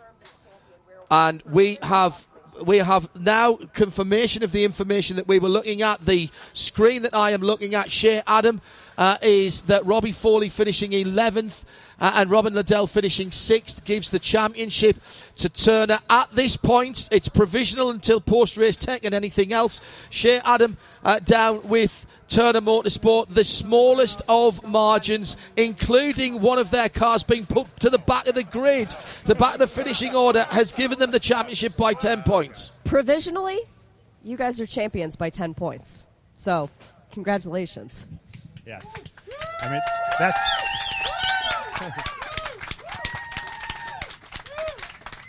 That's kind of how we did our math as well, but I know the last part of the race was a little crazy between the rain and the penalties the drive-throughs, right, that weren't handed out till after. But if this is really official, I mean, pinch me because this was an amazing day. And look, Robbie Foley had to finish 11th, and he finished 11th. And if we did it because of this, that's amazing. Having the Fullbird in your car proven to be a bit of a secret weapon. And Robbie, first championship in IMSA. It's kind of hard to believe. I mean, you got MX-5, but that was a long time ago under different guises. What does it feel like to now be able to say, hey, I'm an IMSA champ? Yeah, it's amazing, and I owe it to all these guys and girls at Turner Motorsport. It's been a great experience for me the last 5 years joining this group. You can't do this without great people, and a great teammate in Vin. He's been a huge part of my career and a great friend and a mentor over the years. And I really owe it all to these guys. We had a great season with our new M4 GT4. The car's been awesome. We were a little on the back foot this weekend in terms of pace, but we tried to do what we had to do, and it's awesome. And a special shout out to Sean Cannon on our team. He's been on my car personally since we started this GS project, and he's moving on to other things. So I just want to say a special thanks to him and all my guys and girls on this team. Wouldn't be here without him. I've got to ask Don Salama before we get too much into this championship celebration. What happened with the sister car with the 95 and the drive time and then ultimately trapping the 96 a lap down? So we got caught. That timing of that last short of the yellow around 45 minutes ago was the worst timing for us, right? Because Cameron was trying to push it one more lap. Frankly, we were trying to avoid pitting on the same lap for the 96 to leave a clear box, and that one lap hurt us because the yellow came out. He couldn't get his drive. Like, we're 5 minutes early, but we still couldn't get it in time. So it's just bad timing. We were trying to default to the 96 preference, and it just hurt the 95. So we'll make sure we pay back next year for those guys. Yeah, you still won the championship, so congrats to all you guys. Little party. We got to go qualify. Yeah, thanks. We're ready to go. Let's go to Robert Wickens, champion in the 33 without winning a race. Harry Gotzacker and Robert Wickens, TCR champions for 2023. I'll start with you first, Harry. Then we'll have a word with Robert. Congratulations. It must feel fantastic. Thank you very much. All year long, our launcher and TCR has just been an absolute rocket of a race car, and can't thank the Brian Herda crew enough for all this wonderful opportunity once again. And, yeah, we did it. I mean, it wasn't too pretty this afternoon, but we did it, so I'll take it. I love it, and, looking forward to more. And your teammate, Robert, tricky end to the end of this 2023 season. Just how bad were the conditions? Yeah, it was a little nerve-wracking. I felt quite comfortable where I was, just kind of saving everything in case I needed more tire or more car at the end. And, the target was just to keep it in the top 5. And then, once it started raining, I love those conditions so much. I really just wanted to get amongst it and try to challenge forward. But I had to be very disciplined, just made sure I made no mistakes. And it helped that, there wasn't a whole lot of pressure from behind. And I had good references in front of me so that I could kind of see where they were braking and how slippery it was in the corners ahead. So hats off to Mark and Mason. They drove an amazing race. And that final stint of Mark's under so much pressure, being the lead car every time into the worse and worse conditions is never easy. And he handled it like a pro. And, to get 1-2 in the Drivers' Championship, Hyundai claiming the manufacturers there in the dying moments. I think the teams as well. So couldn't have come out better. It's not how we crafted it up. It's a shame that the 17 had the issues that they had. They had a fantastic year. They battled us hard week in, week out, and I guess that's how it goes sometimes in motorsport. And for us, the job wasn't done. We still had to execute a good race, problem-free, no penalties, and we did it. Champions, Robert, champions. All that hard work comes to this. Well done, guys. Well done. I've just noticed something else in the pit, and I've just been shown the pictures to prove it as well. Think back to VIR. There was contact between the Chevy Camaro and the Lone Star Racing Mercedes AMG GT4. There was bad blood between that. There was some words apparently afterwards. The 27, Scott Andrews driven Lone Star Racing AMG GT4, pulled into the pits at the end of the race and gave up the extra spot. I have just noticed that it didn't cross the line at the same time as everybody else, and that was in front of Robbie Foley. So they have effectively, despite all those penalties, if that car had stayed out, then there would still have been enough points on the table, and the win tie-break would have gone to Rebel Rock Racing. So Lone Star Racing have deliberately affected the championship, and I'm speculating on the cause of that, but I can only think, and thank you again to those who have reminded me of the incident at Lime Rock Park. That, I think, is certainly some of the reason that we've seen some particularly unhappy scenes from down at Rebel Rock Racing. We're going to have lots to talk about in Michelin Post-Race Tech and Midweek Motorsport next week. Thank you for staying with us. Particular thanks to all of our technical crew, both here at the track and up at Charlotte. Aaron, thank you very much for all the information today. Brilliant to have had you in my ear. And to everyone who's worked on Michelin Pilot Challenge this year, through all the way from the Rolex 24 to here at Motul Petit Le Mans. We've crowned champions. We've had a new race winner with McLaren taking the victory for Motorsports in Action. We've had controversy, excitement, and there'll be more discussion to come, I'm sure. Once again, IMSA Michelin Pilot Challenge has delivered. On behalf of the whole team here on RSL and IMSA Radio and TV, I'm John Hindorf. And now, breathe.